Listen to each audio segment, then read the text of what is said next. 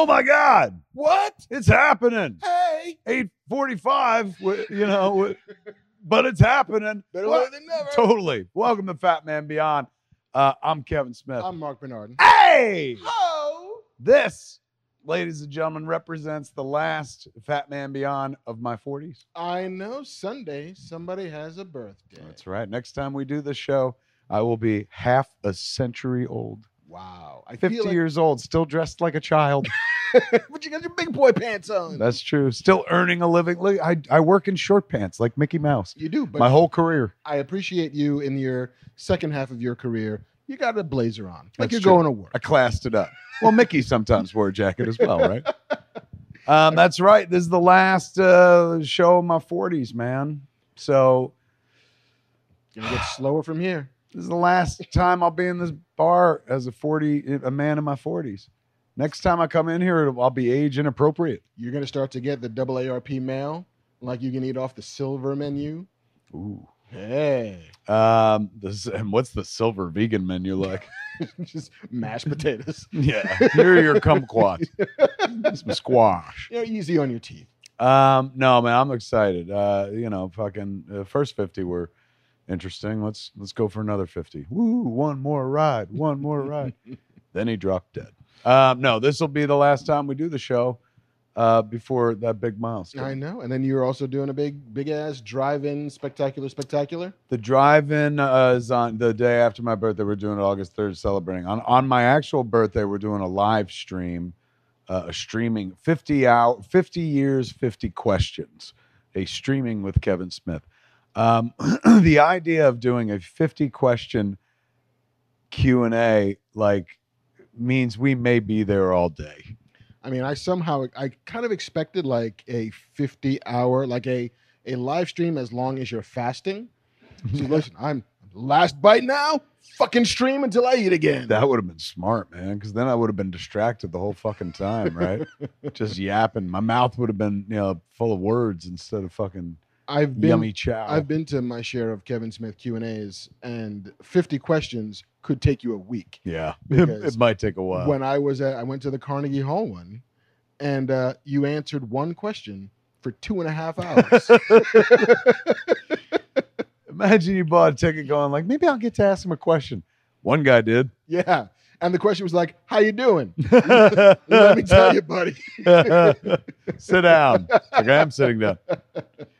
That's what I wanted to do for my 50th was Carnegie Hall. But in a better world, in a different timeline, where we don't have COVID, that might have happened and stuff. So, I'm unfortunately that may have stopped, but my aging did not. No, son, time waits for no man. It doesn't, or man boy. So, yeah, man, this will be it. This will be the last time.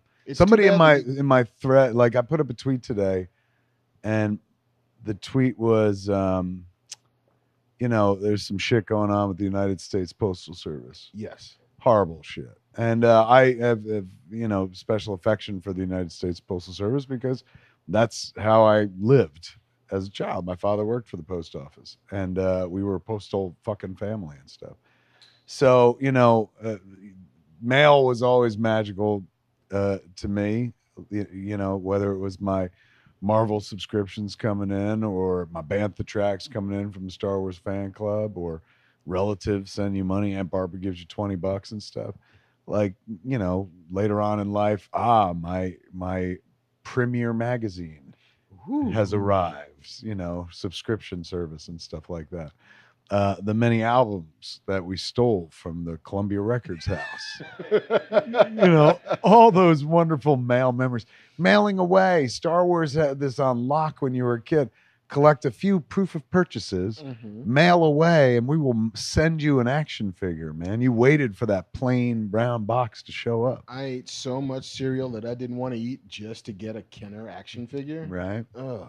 So at the end of the day, great affection for it for personal reasons. Not to mention, it's a great institution of this country. Yeah. Not to mention, if something happens to the fucking post office, then why did Kevin Costner make the postman? The story don't come true. It's got to be the one thing that's going, even after a fucking apocalypse, There's got to be some dude who's like, we're going to get the mail delivered and shit.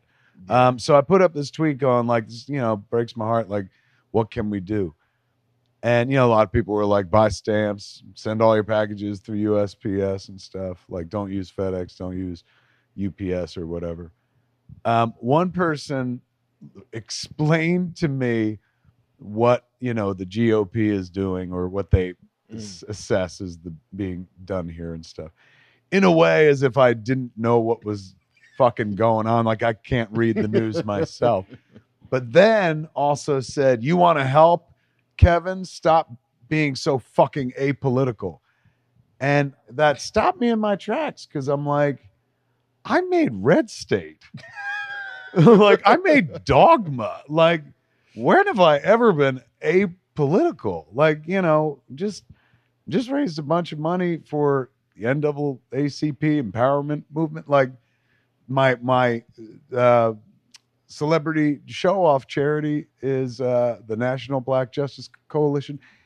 If you watch any of my movies and listen to a single one of my podcasts, without being overtly political, I think it's very clear where I stand on things.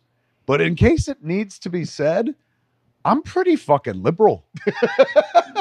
I don't know if anybody knows that, but Hold on. It wasn't in my news, but it's a hot take. It's I'm sure this is gonna get picked up on Good Morning America because they're like, he finally came out and said it. Comicbook.com. Kevin Smith, liberal? Please don't mistake. That's actually the true story. I love comicbook.com. We were talking about right before the show. Somebody was like, I saw online, somebody wrote one of those, nobody, absolutely nobody. Comicbook.com. Kevin Smith wiped his ass. All caps. Comicbook.com is they like me and they do right. Let me tell you something. You know what's kept my self-esteem going through this lockdown? Comicbook.com. Because they make me feel relevant every week. You know what Kevin Smith thinks. I feel like I'm E.F. Hutton. What does E.F. Hutton say? Yeah. I'm with B.F. Hutton, and E.F. Hutton says, all those fuckers leaning in. In any event, I don't mistake like me not, posting the same stuff as, I don't know, like Judd Apatow as like me being apolitical. I don't know how to, I've never been that person. I don't talk about things that I'm not insanely well versed in. That's why I talk about trivial things. Very trivial things. You don't need one more celebrity, going like, what sucks in this country? I'm the person who is, over here trying to take your mind off that from time to time when I can, if you're into that sort of thing. But I would not consider myself apolitical. Do you consider me apolitical? I don't. In our conversations and even on the podcast, like it's relatively clear, on what side of the aisle you fall. And that's not to say Republican or Democrat. It's to say liberal versus conservative. And I have always felt, in as long as I've been a journalist covering entertainment, and then finding some weird ass back way into a corner of being part of entertainment, that, the job of an artist is to reflect the world around them. And so an artist should be, if not incredibly well versed, at least in touch with their own feelings about what's happening in order to make art that reflects the time that they're living in. True. So art by necessity and artists by necessity are political. They can't be apolitical because that's the fabric of the world we live in. And whether or not you just come out and fucking say it, whether there's bumper stickers on your car, whether there's, signs in your lawn. Oh, there are bumper stickers on the car, but they're selling Clerks. They're selling Jay and Silent Bob. But it's one need not always shout to the rafters that you are this or that while still betraying a sense of alignment. You're neutral good, chaotic good sometimes. I also feel like who am I converting? Like, who do you think I'm talking to out here that needs like to be won over to some other side? You know what I'm saying? Like, right. I think we have a pretty liberal audience as well. We do, but You would know better than me. you What know, was your take? it was the most interesting thing happened like 5 years ago when we put up cameras. Because for the first 2 years of this podcast, it was audio only, and nobody knew what I looked like. Right. And then it was, oh shit, Marc is black. That's right. Because What? I was never like, for the listener at home who cannot see, The visual- Marc is black. And then we started the show. Yeah, FYI. This is brought to you by Grant from the Helena Rubinstein Foundation, and also the other one is black. But so when that bit of very closely held information was released, seeing the response from the audience was fascinating, because there were some people who just literally didn't know and didn't care. And there were some people who might have cared if they had known earlier, but were now pot committed. Is that right? Yeah. Some people are like, Now listen, if I would I'd hate known- on his ass, but he writes a good story. Yeah, like you know some shit about the same shit that I know about, so I guess he's cool. So in that way, you might have been a bridge. It and lots of them told me that as Is that much, especially when we started covering things like Luke Cage and Iron Fist and Black Panther, and just that idea that there was a perspective that had never been part of their lives Right. that suddenly is, and they can, recalibrate the way they view the rest of the world. And then when we talked about, Black Lives Matter stuff and being able to use the commonality, the lingua franca of nerd as this sort of ambassadorship from people who might not feel the way I feel about things, at least we had that common tongue that we can talk. True this. And so it's not a political thing, but it is, oh, you come from a different place and you might believe different things simply from your upbringing. Not that you have chosen to believe one thing or another, but people have been very warm. Like 80%, 90% of this audience has been incredibly fluid with their belief systems as it relates to sort of race and class in America. I didn't think about it that way before. I don't have any black friends. You're my one black friend. Okay. Is that what they say to you? Every now and again. Like, you're the one black guy that I know. I'm sorry. If somebody said that to me, I'd be like, you're in trouble. 'Cause I hate to break this to you. Yeah. So, while I don't think this podcast is by nature political, I think that by virtue of the pair of us talking about shit every week, our feelings are not secrets. Agreed. And it's not a bad thing. No. It's not a bad thing at all. And also, we should totally save the post service. I mean, Which is what the original point of the discussion was before I got taken down the rabbit hole of like, am I apolitical? I mean, and I'm not even saying save it for sentimental reasons. It's like, how the fuck does the post office go under? Neither rain, nor sleet, nor snow, dead of night, nor dead of... Yeah. Shall stay. And now it's like, slow that package down, would you? It's coming too fast. Yeah. I mean, the fact that you can, for less than $1, send something across the country and believe with 100% surety that it will get there within a week is a miracle. Yeah. And this happened before fucking jets and planes and email and stuff. You could actually just, and the fact that you could connect the country, in some cases the world, for less than it costs to buy a bag of chips, it's miraculous. And the fact that that's not a thing that the government is rallying the wagons to protect boggles the mind. Except for the fact that we know why it's not rallying to protect it. Right. Because, lots of people vote by mail. And which is fucking nuts, man. If that's the case, if the post office is going down because of that, that's... Yeah. I mean, John Oliver had an amazing... Yeah, I remember that piece. Yeah. Where it's like, here's what the post office is supposed to do and how it's supposed to work. And here's the legislation that got introduced, 5-6 years ago that, cut it out by the knees. And here's the new shit that's happened in the last 3 or 4 years that has made it untenable. And there's no way for it to make a profit. It was also not designed to make a profit. It's true. It's like, what do they call it? Like a civil service? Is it a civil service? Like a public good. Yes. I'm sorry. We're probably way off the fucking rails here. JC, what is it? What's going on in the chat? Is everybody like, what the fuck? I liked you better when you were apolitical. Yeah, in your effort to be apolitical, you become very political. People are pretty civil. People are doing okay. Good. Excellent. Thanks, kids. But yeah, Thanks for allowing us a little bit of and that John Oliver 50-year-old man talk. Let me tell you about the mail. That John Oliver piece was also like the tail end of it. It's like, yeah, well, we bought stamps, and turns out that you can put your face on stamps, and if people buy it, then it goes back to the fucking post office. And it's like, hey, we should do Smodcast. I'm in. Can you still do them? I believe so. My friend Derek, who was the video assist artist on Jay and Silent Bob reboot out in New Orleans, the playback guy. So after every take, I'd be like, Derek, and then he would start playing the take. Because when you're in the movie and directing the movie, there's a lot of, I'm here, and now I run over here to watch it. Now I run over here to pretend. So he sent me recently a beautiful letter about working on the movie, but a bunch of stamps that had me and Jay on them, Harley on them, me and Jen on them and stuff. And he was like, they're legit stamps. You could actually use them and stuff. So I didn't know if there was some sort of cutoff, because I remember the John Oliver piece, there was some sort of like deadline or something like that. But if we can, I would totally do that. That'd be fun. And people would buy them and use the post office.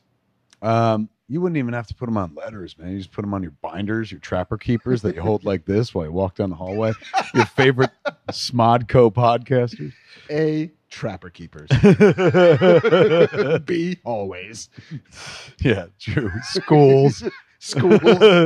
Books. Close people, non-social distance.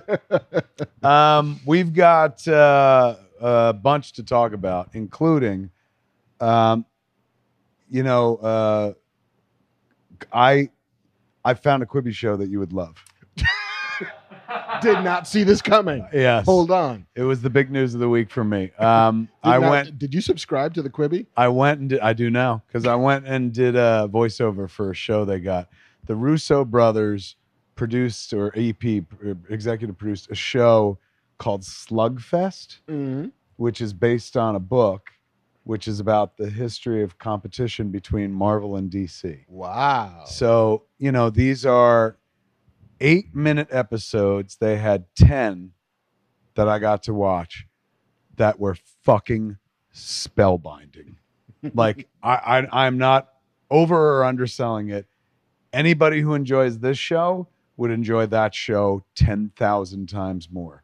They deep dive, say that, dude. It's true. I'm just being honest. They deep dive for 8 minutes, mind you, on like legit epic moments in comic book history. So not just the old Marvel, old DC, from the crossover to Timely and stuff.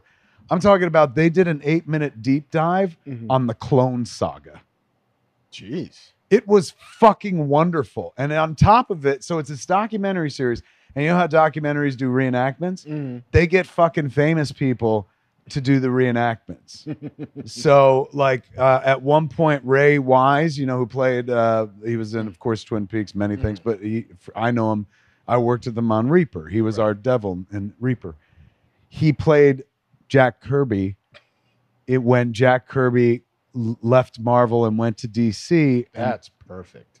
It was fucking uncanny. They had a few people playing Stan, including a younger person when he was Stanley, and he was working for, who was it? The two cats who created Captain America, Joe Simon and Jack Kirby. Right. Joe Simon and Jack Kirby are sharing an office, and it's a different person playing that version of Jack Kirby because it's younger.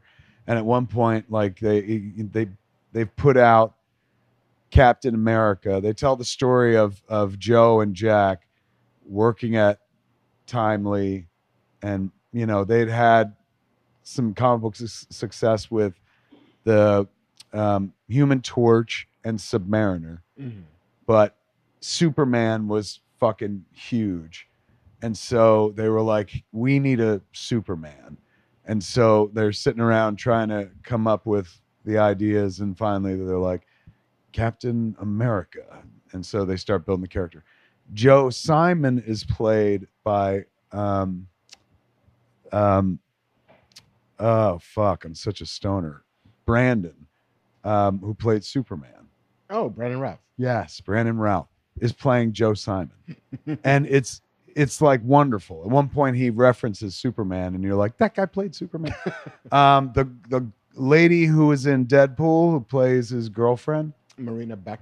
she plays Jeanette Kahn. Wow. At DC Comics, because they do an 8-minute deep dive on when Jeanette was hired in the 70s, not only the first like fucking female executive in publishing or at least in comics, but like how they do a story on the DC explosion. Remember that? Mm-hmm. So in this like 70s, at one point, DC was like, we're going to add a bunch of fucking titles. It was like the NHL expansion league where suddenly they were like, here's fucking way more teams than you ever had. Front camera, please. So at that point, they introduced fucking Dead Man. They introduced like a bunch of fucking characters, stuff that still plays today. But, you know, the books went right in the shitter, and the DC explosion instantly became the DC implosion. And they canceled 60% of their fucking runs and stuff, which led them to some other thing that like made them succeed or something like that. I think was the moral of the story. I just couldn't believe they were doing a whole fucking deep dive on like Jeanette Kahn. Like that's crazy. Like, but it also makes sense. What else did they do? A workout video in there? For which one? Anyone? It seemed like the Quibi guys were all about those workout videos. Nothing about working out. They that was Jeanette Kahn be Katzenberg. doing a thigh master? That was Katzenberg. He was the one who was offering Gal Gadot. What else did they do? They did the Death of Robin, the call-in, and that was dramatized. Like it's fucking stunning, like a stunning achievement. It is directed by the kids that directed Batman and Bill, the documentary about Bill Finger, the Bill Finger doc.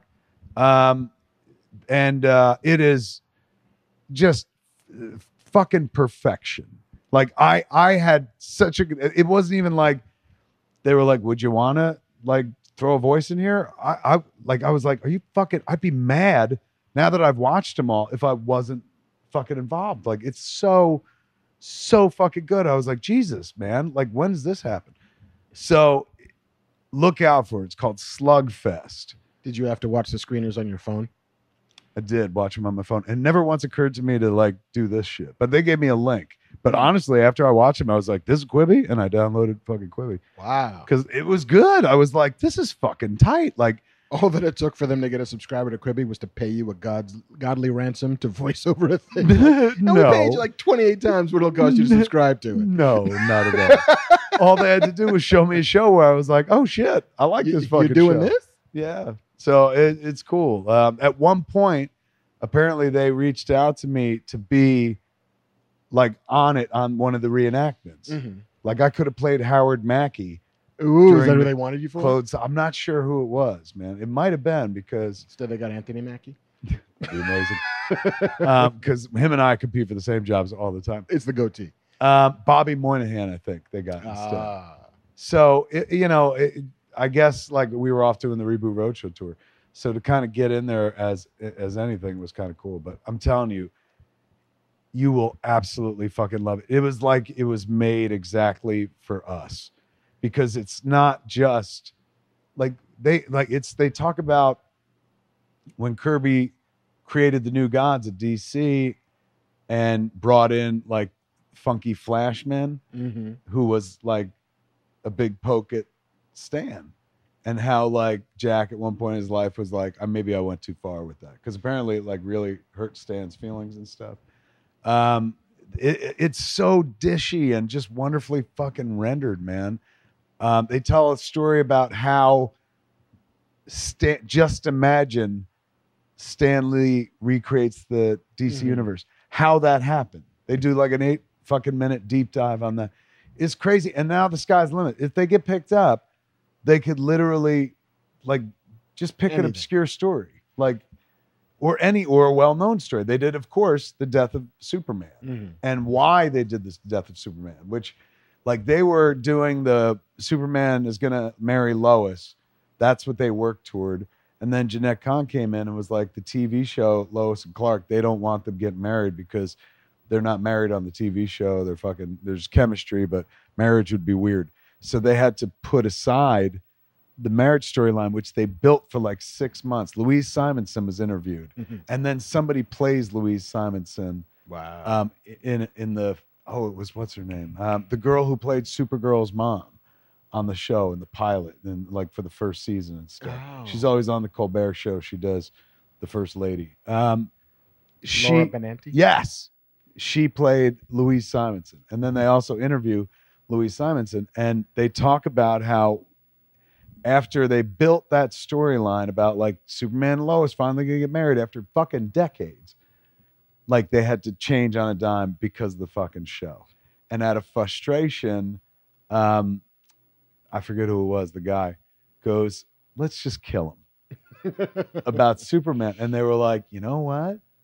Like, Mike Carlin, was that him? It wasn't Mike though, because he was the editor of the group. This was like a group meeting. It was another famous name. I think it was one of the writers on the book, but not the writer. But I forget his name. But I remember Louise Simonson because I was like, oh shit, man, she was there for Ground Zero, and she told the story about like, you know, he said, let's kill him, let's just kill him, and then they did the death of Superman storyline, which made them so much fucking money.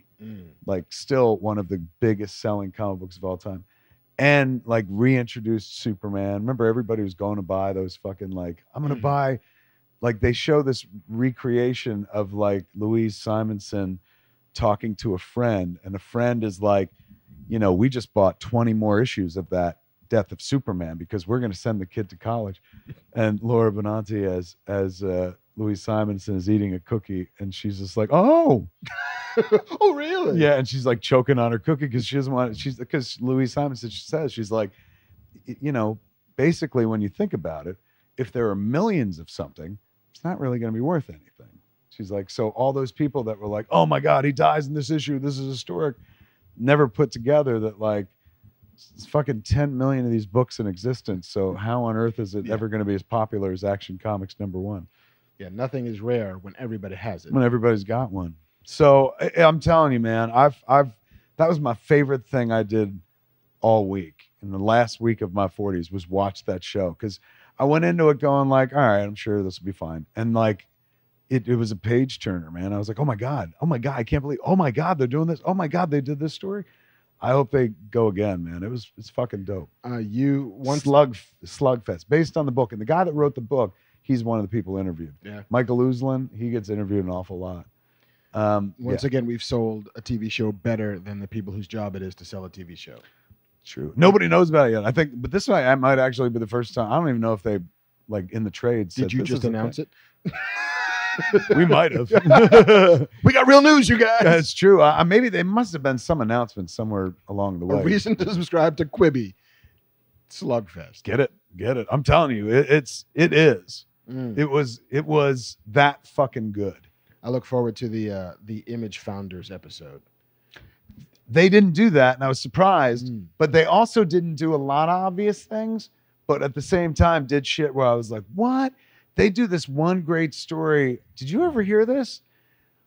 There was this guy named Tom Fagan who was like the king of cosplay. He kind of introduced cosplay. He had there's this town in Vermont where he had this superhero parade once a year. And he put floats together and all these people, and this is in the 70s, like 1974 or some shit. And they got pictures. All these people dressed up like fucking comic book heroes. So you got like an Ant-Man, like circa 1973, not That's just Spider-Man cool. and shit.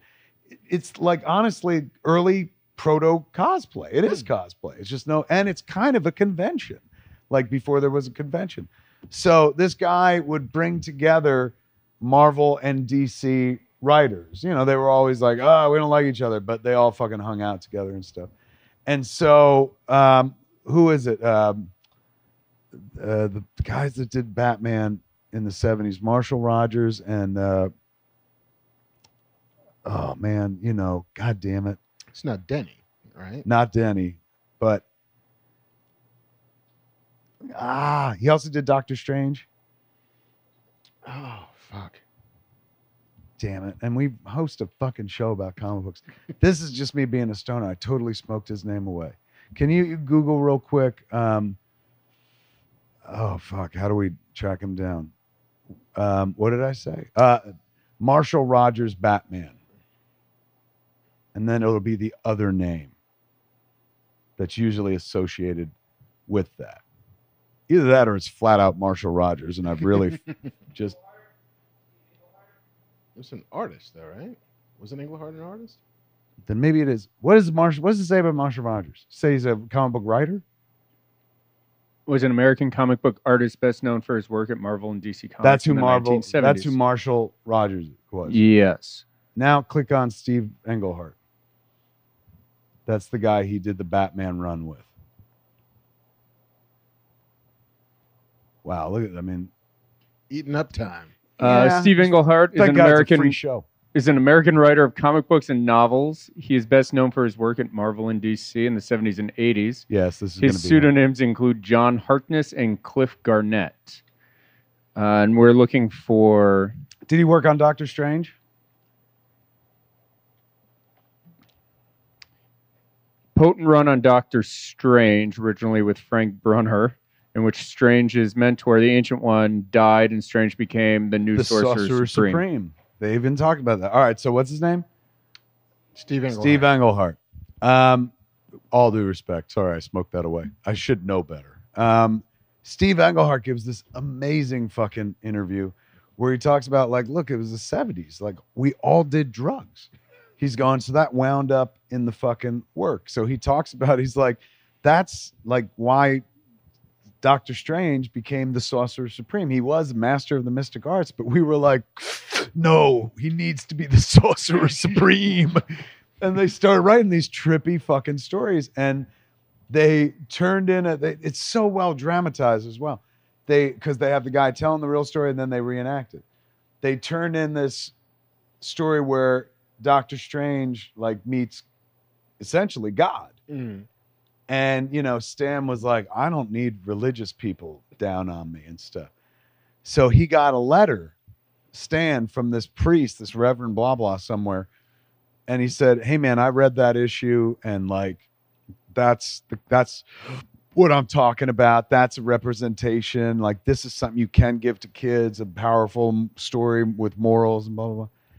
And Stan was, like, blown away because Stan read all the letters that came in. Like, he was voracious. Every one of them says it. Like Stan and the letters, that was his thing. He believed in listening to the audience. So he brought this letter around to everybody because he was talking about killing the storyline. And then he was like, look, this came from this reverend guy, and he's saying he's using this in his church to like teach kids. So whatever you're doing, keep doing it. Maybe I should try some of that LSD. They have him saying. And it's Sean Gunn plays Stan. Oh, nice. At that age. So then they cut to Steve Englehart going, we wrote the letter.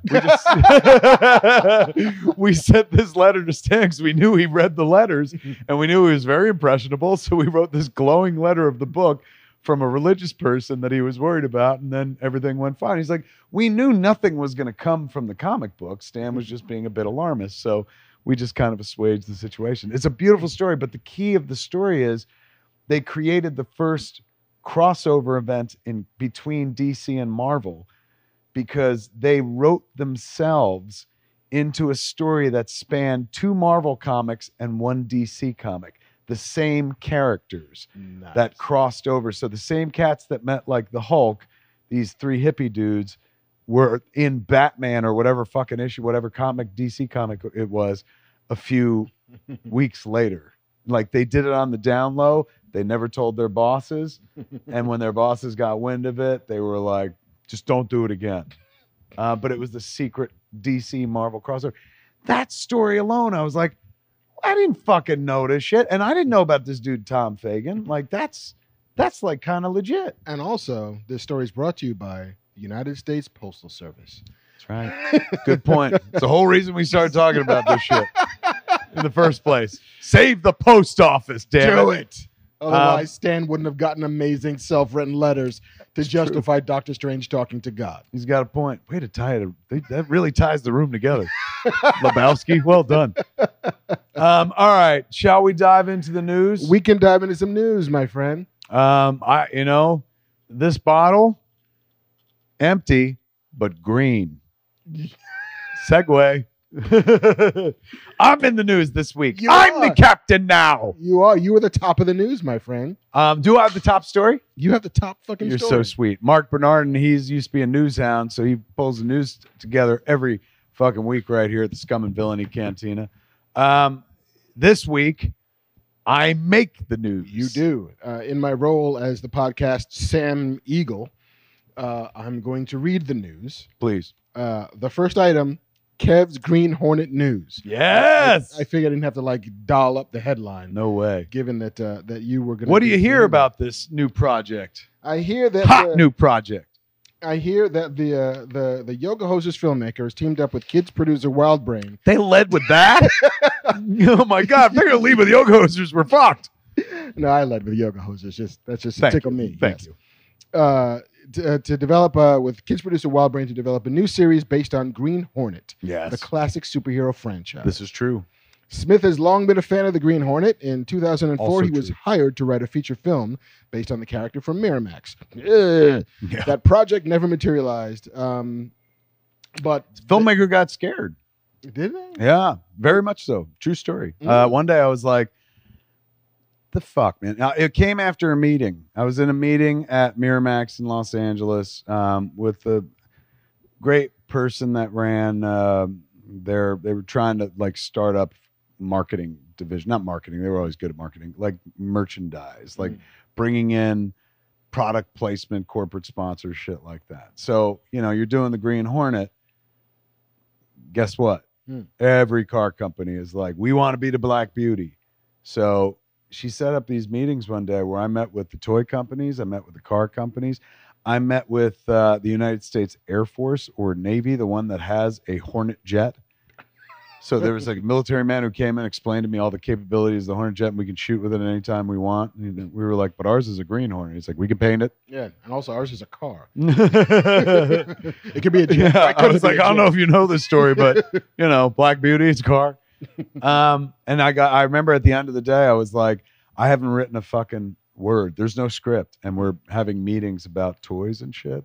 I was like, this don't feel right to me. And so I spoke to the then chairman of Miramax, who shall remain, he who shall not be named. He's in jail somewhere. Voldemort himself.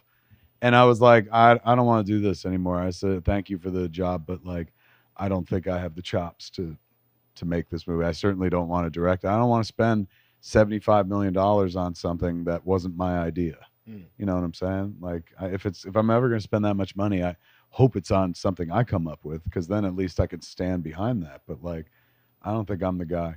And then he suggested just write it, and I was like, all right. And then I wrote it and handed it in. And at one point, John Woo was going to do it, which was kind of exciting. Much better choice for director, if I do say so my damn self. And then the Weinsteins left Miramax to create the Weinstein Company.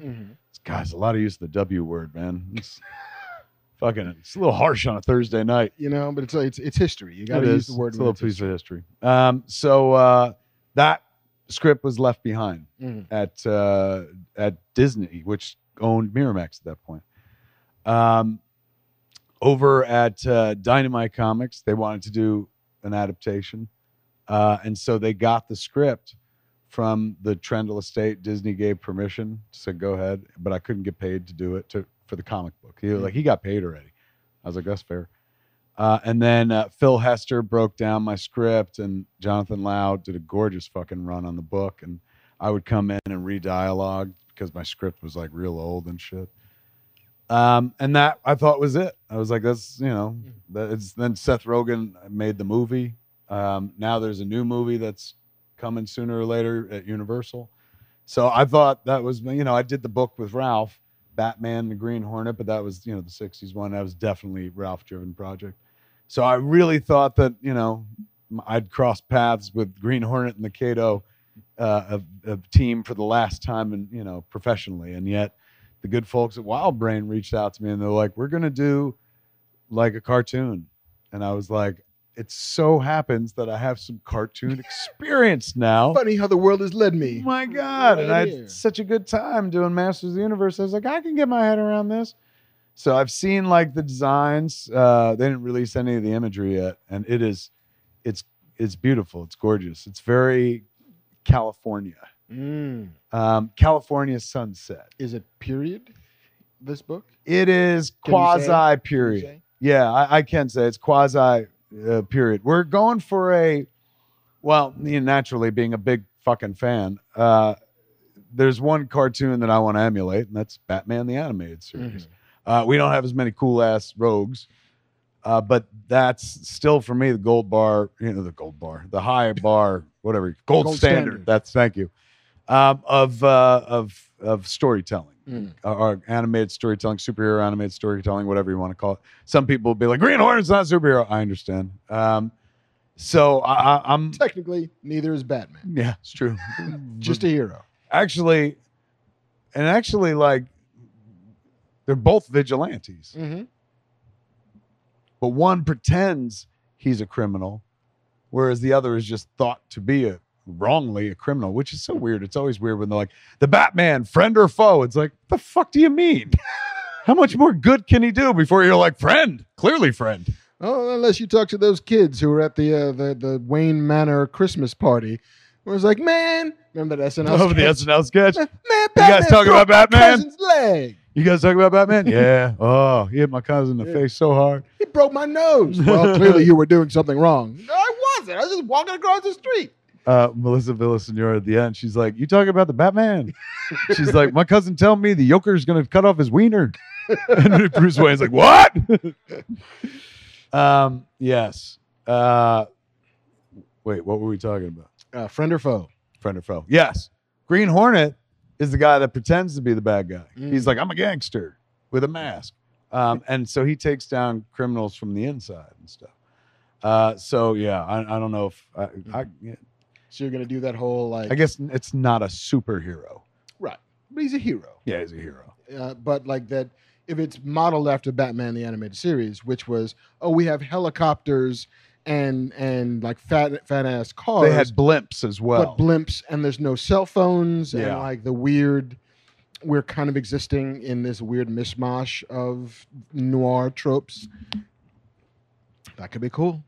It's primarily aimed at kids, whereas you've worked on Masters of the Universe with me. That it works for kids, but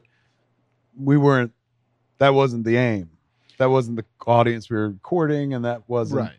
But I think that, I've been doing a really deep dive into both the Clone Wars, and I've been rewatching Avatar: The Last Airbender, which, both of which, supposedly made for kids. Supposedly made for kids, and still totally legitimate for kids. Like, it does a bunch of shit that feels very kid-centric. But the themes and the plot and the character moves beneath it they're just good story. And it doesn't seem as if good story has an age requirement or age limit. Good point. And so... That's what I responded to about Batman the Animated Series. Just good story after good story. Like, you could be 10 years old and watch Batman the Animated Series and get everything you wanted from it. And you could be fucking 30. And just like, I got everything I wanted from this because I got fucking, Heart of Ice. That's the key. That's the model right there. And technically they were courting 8 to 12. Like I think that was the target for Batman the Animated Series. I don't think with Masters, we didn't target 8 to 12 at all. We actually just did the next episode of the show. But Hornet is very much an 8 to 12. So I'm in it feels like Batman the Animated Series, for many reasons, is the obvious role model. Except, we're not going to be as dark. Like darkness was their co-star. Ours is like eternal sunset. Nice. Yeah. Yeah. There was this, I think DC Nation, maybe, they had a bunch of animated shorts. I want to say like 5 or 10 years ago. Yeah. And there was one amazing one. I think it was directed by a guy named Robert Valet, which was Wonder Woman. And it was like Wonder Woman, like Miami Vice style in a weird way. Ooh. And so like she drove this big ass muscle car instead of the invisible jet, but it was invisible because it's super cool. Right. But it was that kind of eternal sunset. Like everything was reds and yellows and browns, and she was like screaming up That's on the the beach. And she move. stepped out with like big ass platform shoes, and like this is gorgeous. Yeah. This is like and to get to play like Hawaii Five-0 or like Rockford Files, but with Black Beauty and Green Hornet and Kato, you're gonna have so much fun. I know, right? I remember that DC Nation thing they did. They did a Green Arrow short with onomatopoeia bots, where he was fighting onomatopoeia bots, and then at the end they beat the last one, and onomatopoeia dropped out. It's a character like that I created that was in this cartoon. It was one of the most rewarding moments of my entire career because I didn't know it was coming. Nobody said, "Hey, they're going to use that character and shit." I was like, "Oh, They did it for me." So yes, Green Hornet and Kato, man. Coming at some point. It'll be good times. I'll give you more details when I know more. But thank you to the good folks at Wild Brain for thinking of me. They also have the Peanuts. They used to be DHX. Remember DHX? Oh yeah, that's They right. changed their name to Wild Brain. And didn't they also do Inspector Gadget like back in the day? How do you pronounce it? Caillou. Caillou. Caillou. They also own one of my favorite franchises in the world, the Degrassi franchise. Oh. Now you see my long play here. Now you see the long con going on. Oh yeah, I'll give you a Green Hornet. You got to give me something in return. I may never ask you for a favor, but if I do, Do you think though there's something innately wrong about that? Me like willing to take over or trying to like even thinking of, is there something sacrilegious about an American talking about taking over Degrassi? You know what I'm saying? Shouldn't that be in the hands of a Canadian? I mean, the way to do it would be to partner with a Canadian to find a good Canuck as cover for when the PC police show Well, I can't do it now that you literally called it for what it is. Get one of them Canadian beards, man. You know, just say they're working, but Yeah. you put them in a closet. dab a little maple syrup behind his ears and just send him out, chum the waters with. Go be extra Canadian. Now I'm really not getting the job. Fuck. Yeah, they own that as well. So wonderful company, man. And it was real nice that they were like, yeah, come on, play again. So Very it'll be cool. fun, man. It's, you know, as a big Batman, the animated series fan, it's nice to be able to. And you kind can of- do the thing that the Green Hornet never really did, which is give him the Rogues Gallery. Yes, Like, that's what I Invent said. all of that shit. That's what I said. I was like, oh my God. Like, and of course, once we find a home, then they're like, here's all the money and stuff to make the show. That's when I start calling all my fucking friends and be like, write a script. Come here, let's make up some bad guys. Yes, exactly, man. But then be smarter than those fucking old timers who would make up cool characters and not get any money for them. Be one of those cats who's like, oh, I'll make up a fucking character. Yes. Here's my character payment. I'll tell you what, Just I'm not even going to pay you. I'm just going to steal that fucking Cinderella idea that you just put out there for the fucking world. I'm going to do that's going to be my whole Green Hornet pitch. They're going to be like, this sounds more like Cinderella. I was like, it is, but that's only because it's such a good idea and nobody's doing it yet. We got to do it fast. We're going to just shave the serial numbers off this and it's ours. So Green Hornet, man, let's roll. Kato, as they used to say on the show. Is that going to be the ad campaign? Let's roll, Kato. I don't know. Like, do you really want to use like the ad campaign from the 60s for 8 to 12-year-old audience in 2021, 22? They'd be like, what's the reference? Yeah, what does that mean? I don't understand these words. I mean, I hate to be this guy, but didn't they say like during September 11th, weren't they like, let's roll or something like that? I believe they did. I think those were the words. But they those said. were the good guys. Yeah, said totally. that. Yeah, yeah. Well, and I mean, I'm not making any comparisons here, but Green Hornet is A good guy. a good guy. But it just feels like, short answer, Mark, I'm going to lose this job based on this conversation. The short answer, Mark, is no, I doubt that will be the marketing Yeah, campaign. tomorrow's news. Wow, Kevin Smith. That was fast. Woo. Comes then they goes. Who's the guy who was in the Trump spokesman for like fucking a week? Oh yeah, Scaramucci. it's like I get Scaramucci'd out of this fucking Green Hornet it cake. became its own in sort of modicum of time. Like, how many Scaramucci's has this press Yeah. secretary left? He didn't even make it a quarter Scaramucci. Oh. Woo-hoo. All right, that's my news. That's your news. And that's the show. Good night, everybody. No, See you, everybody. we have a lot more news that doesn't involve me. I we would have much assume. more news. What's next? The Emmy nominations came out this past week. Did you get any? I got none. Were you working on anything that was up for something? I worked on the second season of Carnival Row, the first season of which was nominated for Best Title Sequence and Best Theme Song. Huh. Yes. A lot of categories in these Emmys. Who knew? Whoo! What about Picard? Did they get nominated for anything? No. They mounted a very aggressive For Your Consideration campaign. And they didn't? They didn't even get him one? They didn't get him one. The fuck? Yeah. All right, who did get nominated? Let me guess. Uh-huh. Better be fucking Watchmen. Watchmen. Amen. Then there's still some justice in this sick old world. And when I say sick, I mean literally. There's a fucking virus going around. I don't know if you read the news. Yeah, no, it's still happening. It's a sick old world. Yeah, it got the single most nominations of any television show. Oh, that fucking rocks. It is so unbelievably good. I just rewatched this morning the fucking Dr. Manhattan Gets Captured episode where he's like, watch the eggs. It's such a clever moment because he's literally saying it to her, but he's saying it to the audience. Watch the eggs. Watch like, the eggs. So well written. Yeah, I feel like I need They were smart to walk away. Fuck trying to top that. Yeah, I mean, I did see a quote from Damon. I think it was today or yesterday, because he's doing a bunch of press rounds because it gets nominated. What's the quote? What's the quote? Like, maybe I got a good idea. No, the quote is, I always imagined this continuing, but and would I like to have done it? Sure, but the thing about this process was I loved it because of the people I was doing it with. And they have all since scattered to the winds. There's no way to bring this band back together. And without them, I can't imagine doing this again. But I would absolutely love to see what somebody else does with this universe in the same way that I picked it up and fashioned something interesting from it. I would love it if somebody else down the road picks up this book or this show and finds something new in it. I mean, technically, they could True Detective this shit, right? Where they get some other creative team, but like that's a high fucking bar to clear. It really is. I mean, God damn it, that's some perfect fucking television. And it's based on some bullshit that years ago you get beat up for liking. People dismiss you for liking. Now it's so fucking ensconced in the culture. It's probably going to walk away with a bunch of Emmys. I hope it gets them all. Yeah. It was nominated for 26 nominations across 19 categories, including Outstanding Limited Series, Outstanding Writing for Limited Series. Wow. And nods Well for deserved. Jeremy Irons, Regina King, and I think Louis Gossett Jr., Yahya Abdul-Mateen II, and Jovan Adepo. What about Jean Smart? Jean Smart got Best Supporting Actress. Did she? Yeah. Good, because she was fucking wonderful in it. She's great. One of my favorite moments of, God, was that last year already? When did that end? Right before 2019? That ended, tail end of 2019. Right before the year turned. In other words, 48 years ago. When she's fucking it was 75 years ago. It's been 83 years.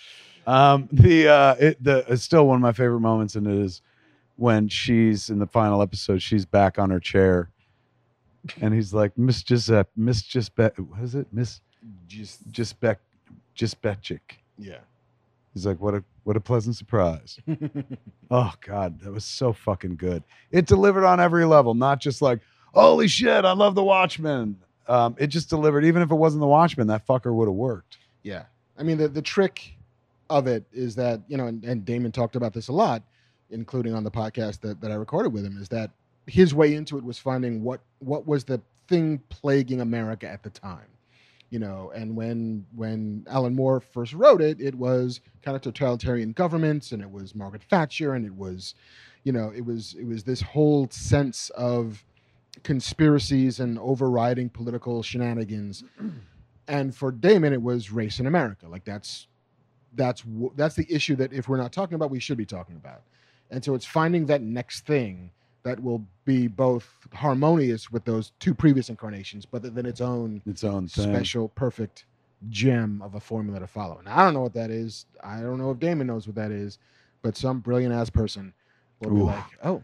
They better make sure it's fucking brilliant before they step up to that plate again. I mean, it's a bold game to be like, The Watchmen, we're doing a sequel. Like, what? And they fucking did it. They knocked it out the park. Special. Fuck. Yeah. Give them all the awards. Who else? The Mandalorian. Oh, this was exciting too, This was man. exciting. It got like best drama or something, right? Best drama. It's fucking phenomenal. An outstanding show is fucking amazing. Outstanding guest actor for Giancarlo Esposito. For really? Yeah. That's pretty dope, man. Yeah. I mean, he was in like what, 2 episodes? Yeah, he's in But I it for guess like, that's a guess. he's in it for like 15 minutes. He was great and memorable. Very much so. And of course, an outstanding visual effects category. Wait, is he the only acting one? I believe he is. Let me double check. They didn't give one to Pedro? No, I don't think they did. I mean, technically, it's like how much of it was Pedro? You know what I'm saying? I mean, it's Pedro's voice. Don't get me wrong, but like, I read that sometimes they were shooting without him, and some dude just wearing a suit, right? Yeah. So, and that's no big secret. I think that's part of it. It's out there. It's out there. So it's- I guess it would be tough to I mean, outstanding voice performance by an actor. kind of. But yeah. So, and Stranger Things also. And yet, at the same time, Taika Waititi got nominated for IG-11. Yeah. So technically, Could Pedro happen. could have been fucking nominated. How weird is that? Crazy weird. But honestly, I got no problem with it. That performance is pretty amazing. It's really touching. Like when he fucking comes back and he's like, I am also a nurse. Oh, fuck. That's a great show. How many nominations? Mandalorian Mando. Let me see. Makes me want to watch that show again. Baby Yoda get a nomination? Well, outstanding visual effects. So yeah, technically that qualifies. 13 categories, so 13 nominations. It's beautiful. Mando got. Good Stranger day. Things Good got some day, love. man. That's awesome. What We Do in the Shadows, outstanding comedy series, and The Good Place, which My is kid awesome. loves What We Do in the Shadows. It's so much fun. You watch it too? Yeah. I should You kick should. in. I think you dig it. Let's see. Regina King, Jeffrey Wright for Westworld for outstanding supporting actor, Bradley Whitford for The Handmaid's Tale, Gene Smart, Giancarlo Esposito, and Louis Gossett Jr. He deserves it. He was fantastic in that show. He was really, really great. Yeah. And And what about also- the score? I didn't drill. Do they do that shit deep. like that? They do. It's that fucking score. I mean, number one, if they win, they got to get up on stage and be like, "Thank you, John Carpenter," Yeah. because it sounds exactly I like think the score to I think, Halloween. yeah, Trent Reznor and Atticus Ross did get nominated for the Watchmen score, as did I think Ludwig Göransson for The Mandalorian. Ooh. Da-dum, da-dum, da-dum, da-dum, da-dum. What else we got in the? Is that all the Emmy news? That's all the Emmy news. Quibi got 10 nominations. just saying. It turns out Know a lot about Quibi now. this episode is brought to you by Quibi. Yeah, pretty much. Have you thought about it? Well, think about it again. You better think about it when Slugfest comes out. You'll be missing out. Elsewhere in the news front, did you watch any of The Witcher on Netflix? I did not. Oh my God, the photo went right the fuck up. Yeah. Ooh. There he is, Look wearing fucking her wig from Game of Thrones. That's Superman, right? Henry That is Cavill. Henry Cavill doing his best gravelly Superman voice.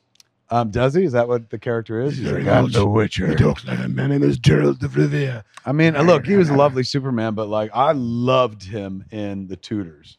Like, he was Henry's like good friend with a conscience, and he was so fucking charming and handsome and fucking sexy and shit. I could see why they were like, come over here and take your shirt off and be Superman. But is his performance? How is his performance in this? It grew on me. It grew on me. I I started like, I like the way you said it better the first It time. growed on me. That could go on a shirt right there. it growed on That me could like be our moss. fucking thumbs up, thumbs down. It growed on me. What's the down version? I don't know. It rotted growed on away. me. I threw it out. Nice. I mean, it's very Bridge and Tunnel, but I dig it. You're from back east too, man. I threw it out. Yeah, I a couple, threw it 2, out. 3 times I watched it, but I don't fucking know. I threw it out. I threw it away. It grew. It grew. What was it? It growed on me. It growed on me. Yeah, kid, it growed on me. Oh fuck, that's high praise. You can see that put on a newspaper ad. Like, you know, In quotes, it growed on me. it Mark growed on Bernardin. me. It's not bad, kid. It growed on me. Mark Bernardin. 100% Rotten Tomatoes. Yeah, like it starts out very one note, very like, oh, he's doing like fucking medieval times Batman. Right.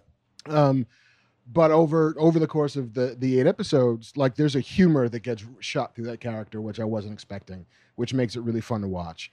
And it's bonkers, batshit crazy. Like there's all kinds of magic. What's he doing? Like killing witches? Yeah, it's like, Is he a witch or is he killing witches? He's kind of a witch. There's a whole like he's maybe descended from elves who turned away from humans, but then he was somehow an outcast even among the magic users. And so weird. As much as I love Game of Thrones, I'm like, this doesn't interest me. It's I sort of, when I started watching, I'm like, I don't know if I need to learn the lore and the rules of an entirely new fantasy world. But after a while, I just kind of went for it. I went for it. It seems well received. I've not seen anything bad about it. No, Only it good. It did incredibly well when it launched on Netflix, and it already was picked up for a second season, and now they just picked it up for a prequel series because they're in the Witcher business. Will he be in that as well?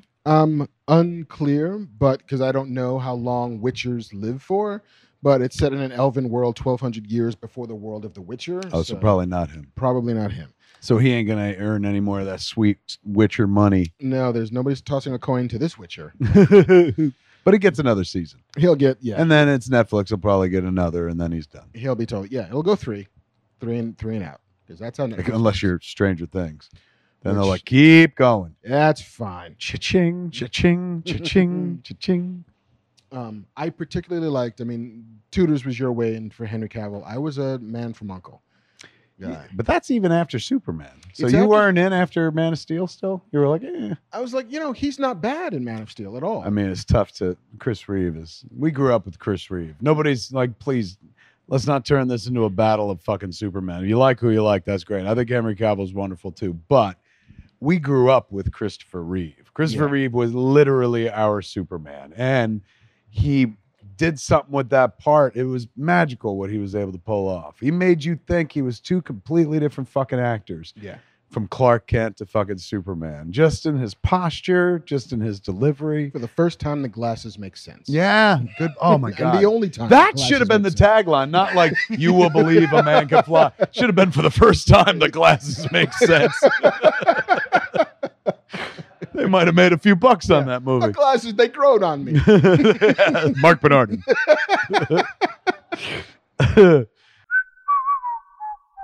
This episode of Fat Man Beyond is brought to you by Audible Original, The Sandman. Hey, this is Mark, of Mark and Kev fame. Well, actually, of Kev fame and just hanger-on guy. That's me.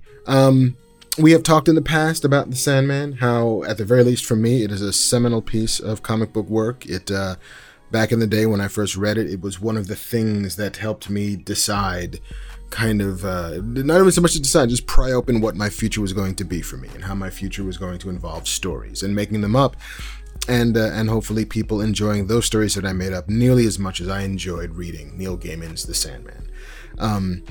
But now you can ingest The Sandman in a whole new way, a way not available to me back in the halcyon days of the 1980s, 90s, and 2000s. When something as cool and lovely and wonderful as Audible Original's interpretation of The Sandman. It is this lush, crazy audio drama. And follow Morpheus the Dream Lord. Who's playing Morpheus, guys? James McAvoy. And Neil Gaiman does the narrations. You get to hear his awesome plummy voice, and it's great. But the powerhouse cast, man, Riz Ahmed, Kat Dennings, Taron Egerton, Samantha Morton, Bebe Neuwirth, Andy Serkis. All of them just killing it. You haven't lived until you've heard Taron Egerton's John Constantine. Well, I'm sure you've lived, but it's still pretty cool. Anyway, go to audible.com/Sandman, download it. It's like a 10-hour chunk, and I think that's just the first of lots. And you won't regret the time. It would go great with a commute if we still had commutes. Instead, I feel like it is like Saturday afternoon with a glass of sangria, just kind of trying to while away the day, listening to one of the greatest stories ever told, by one of my favorite comic book writers, brought to life in a way never before possible. So yes, audible.com/The Sandman. Get in there, download it. Swear you will not regret the time spent in the land of dreams.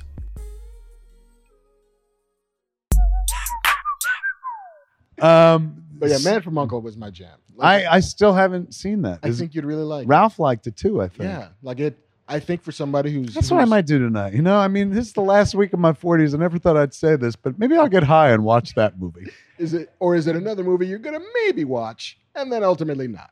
True. That's true. Is this my Jurassic World? I was lamenting before the show that all I wanted to do today was watch Jurassic World, and I somehow couldn't get that accomplished. And I was made fun of for my very first world problem. I can't get it done. I just tried so hard, I just can't get it done. People are like, have you seen the death toll? I'm like, look, I understand, of course. But it's about 150,000 people are dead in America. But I really wanted to watch Jurassic World. My priorities are way out of whack, but still, it's my week, damn it. Thank God we did that off air. Yeah, no, it's right out there now. In addition to Slugfest, which may or may not be announced by Quibi. Yeah, I could get dropped. I maybe Scaramucci myself out of that job as well. I just recorded a voiceover when it's gone. So like, why did you talk about this? I'm like, I didn't know. I'm sorry. Yeah, I was It's fucking really good, high. dude. It's good. Like, I'm telling you, I can't say it on there. I'm gonna give you a link, and you're gonna be like, who the fuck? What kind of mad genius decided to do this? The Clone Saga, dude. 8 minutes on the Clone Saga with actors reenacting it. And you know what they said? Mm-hmm. They didn't it was supposed to be 2-month storyline. Mm-hmm. And the sales were so huge on the Clone Saga, they kept coming into the office being like, keep it going, keep it going, keep going. So the Clone Saga went on for 2.5 years. Oh my God. But did you know it was predicated on an old story? They did the clone like years ago in the 70s. I think Jerry Conway might have created the clone. Maybe I'm wrong. Maybe it's not Jerry Conway.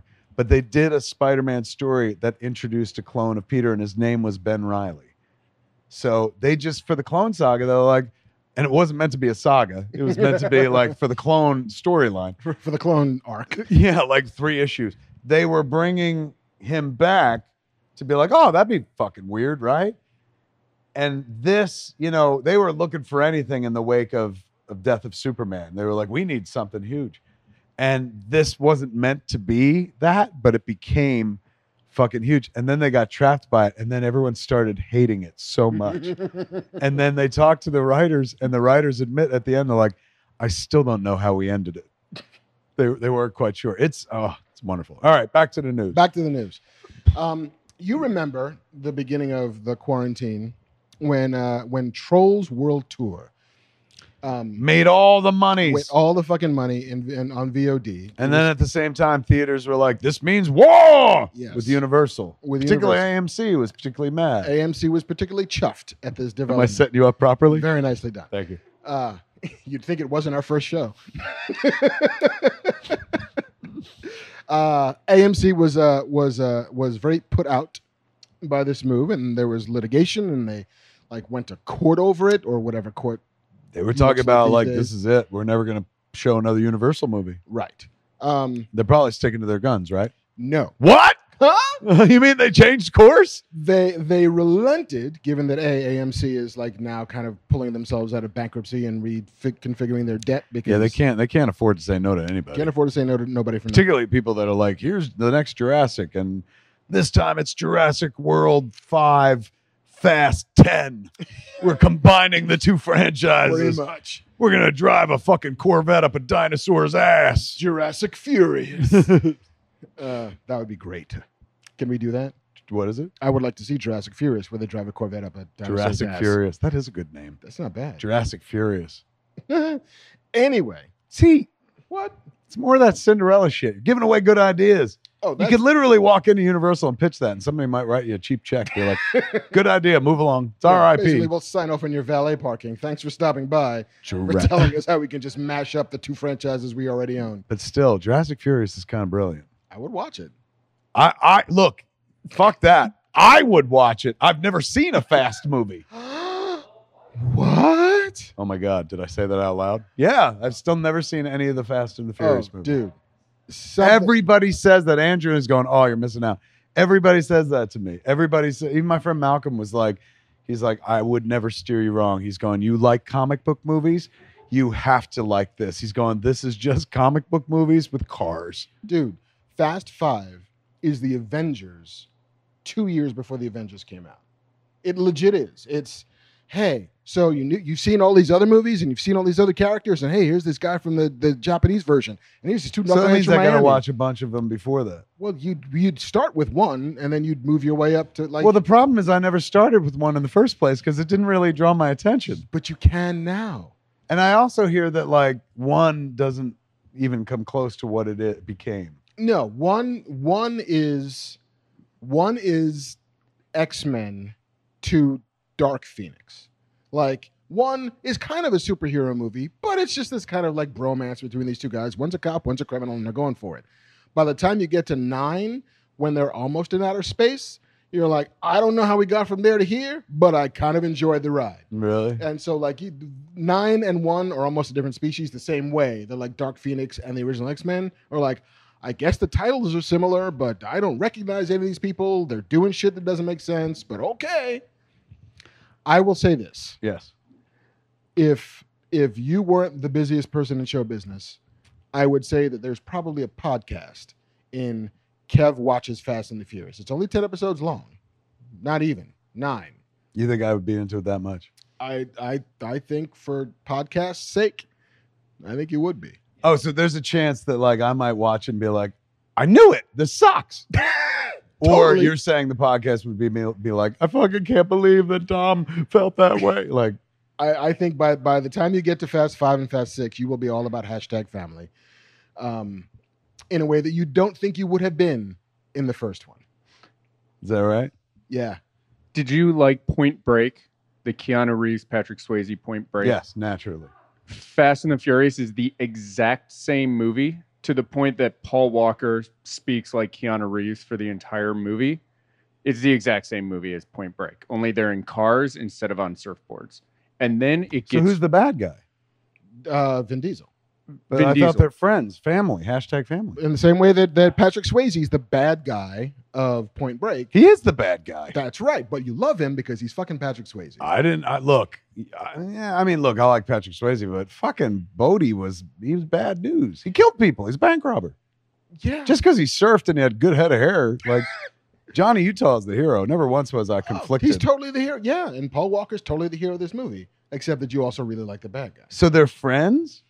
Well, no, The good guy. It sounds like Batman and Joker being friends. it's 21 Jump Street, dude. It's like I'm going undercover in this gang of bad dudes. So and who's undercover? Paul Walker? And does Vin Diesel know that he's undercover? No, that's the big betrayal by the end of the movie. By the end of which Spoilers. movie? The first movie. He discovers, like, you're a cop? It's like, yeah, but I'm trying to save your life, Dom. And then he went away. He wasn't in a movie or two. Yeah, he vanishes because reasons. And so Paul Walker isn't even in 2. I don't know. Paul Walker's in 2, Paul Walker's which in takes 2 with place in Tyrese. Miami for whatever Right, reason. Ava- But he's not in Mendez. 3. That's Tokyo Drift. And then 3 is all in Tokyo and nobody's in it. Yeah, Lucas. So they're Black just is using the star. name.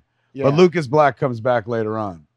Yeah, Yes. everybody kind of comes by back. the episode 5, everybody's back. It's crazy. And then Gal Gadot gets introduced, and this like it just becomes like everybody you've ever seen in a movie showing up to do one last job, and then The Rock shows up as like your kind of new bad guy, but not really because he's The Rock and he's never going to really be a villain. And he wasn't in it from the beginning? No, he's the new blood they inject.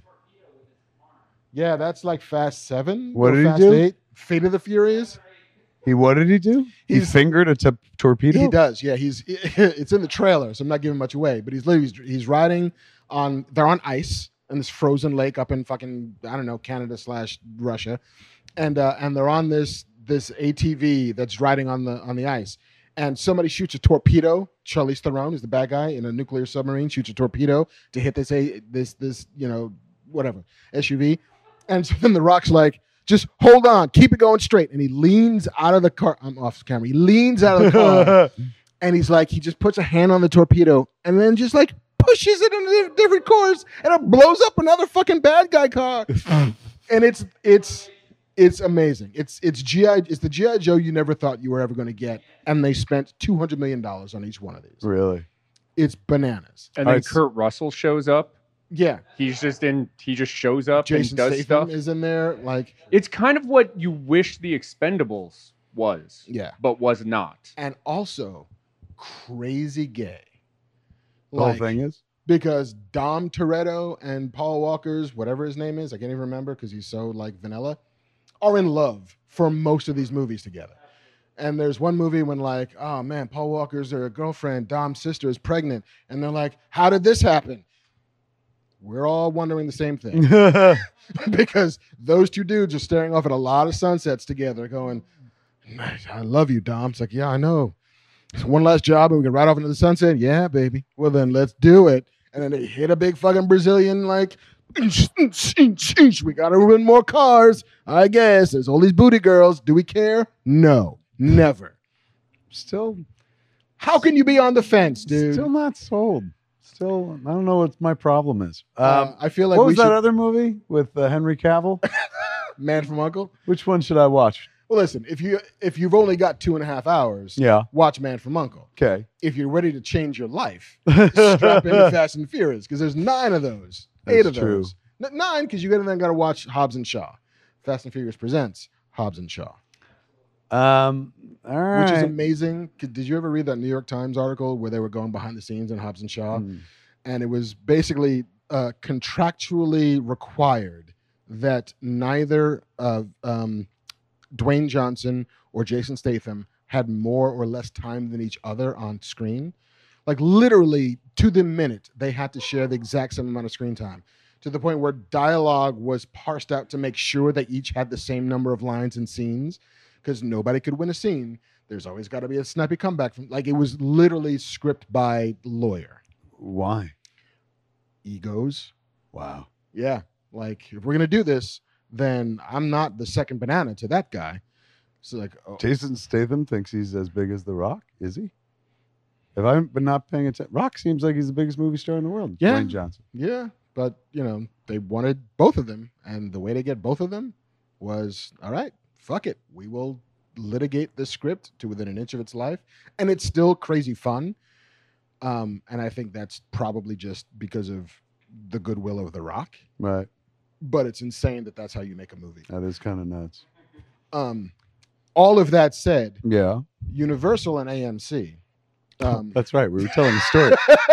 I thought we began our Fast podcast series where you're trying to convince me to watch the movie. I'm like, it's not working. I know. I feel like that's the whole thing. Is like I try to convince you for 10 episodes to watch the movie, and you watch the first one. It's like a modern day green eggs and ham. I will not have it. I will not watch Fast and Furious movies. I will not embark, Mark. I will not watch these movies fast. You can sit up and kiss my ass. We got kids watching this show. Do man. we though? Yeah, it's like 4 a.m. in England. And those kids it's morning time. They're getting up for. They have school over there still. They probably do because they figured out how to. They don't have it shit. here. Did they shut down? They shut down, but yeah. What again? UK did? Yeah, no, they figured it out, and so Germany. Sometimes it feels like we're doing this show in a bunker in America. What's happening out hiding? there? Yeah, like is there anybody out there? Anybody at all? Do we have a UK correspondent? What that? No. All right. Yes, the upshot of the Universal AMC battle is that traditionally the window between theatrical release and home video release 4 weeks or so. It had been around 90 days, 85 days. Yeah, way back in the day, sure. Now, at least between AMC and Universal, it's 17 days. It's 3 weekends. So it's almost day and date. Almost day and 17 days away from a day and date. So it's, if you've ever had a day and date movie come out, you don't have to feel bad anymore. No, not so much. Everything's coming out day and date practically. Yeah. How is this playing with other studios, Mark? They're all petrified, and I heard Disney's pissed. Disney's like, fuck you. We're not, like, they didn't say this, but they were like, they said Mickey Mouse over there. Yeah. Fuck you. This is bullshit. They their point is like, we can get a lot more than 17 days out of this fucking shit we make. Mm-hmm. So don't throw us into your fucking stew. Right. 17-day stew. So I read somewhere online. Not like I hear from insiders. I read in another article online that Disney they weren't pleased with it. I mean, none of the other distributors have signed on to this insane pact. So at this moment, it's just Universal and just AMC. But there's a world in which, next April, when Fast 9 is supposed to come out, like, hey, it was out on April 3rd. I could also wait till April 20th and watch it at home. and what that will ultimately do to the theatrical experience from an economic perspective. I mean, the AMC is getting a slice Yeah. of the premium VOD rentals because that was the only way they could make that make sense for them. But like that's hundreds of millions of dollars you're probably You're leaving on the table. Yeah. I could see that. I to get a theatrical understand. release. It's And not the so- business I choose to be in, but I understand it. And I understand why Universal did what they did. Yeah. It's just everybody trying to figure out how to fucking keep the lights on, particularly now. Yeah.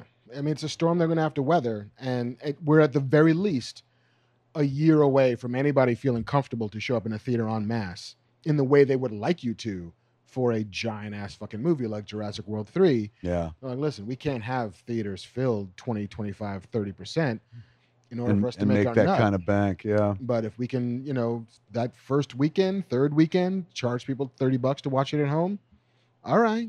Like we're not going to make everything we wanted to make. We're making something. During the pandemic in 1918, there wasn't a movie business yet, was there? No, it was very Nickelodeon based. And live shows, theater and whatnot. You were still in vaudeville. You were still in, So same thing must have happened, right? All the live shows were affected. All the mass gatherings were affected. Yeah. I mean, I don't know how much radio drama there was at the time. That's true. We have podcasting, and that's been relatively unaffected by this outbreak. It sounds like back then they might have had radio, and that wouldn't have necessarily been affected either. Thank you. I mean, I think Zoom was a difficult technology at the time, so you would so many Zooms were going on back then. Not that many Zooms. Lots of Marconis getting together in there. It's like, hey. I can't talk. I got to do homework with my kid via Zoom. That didn't happen in 1918. I don't think so.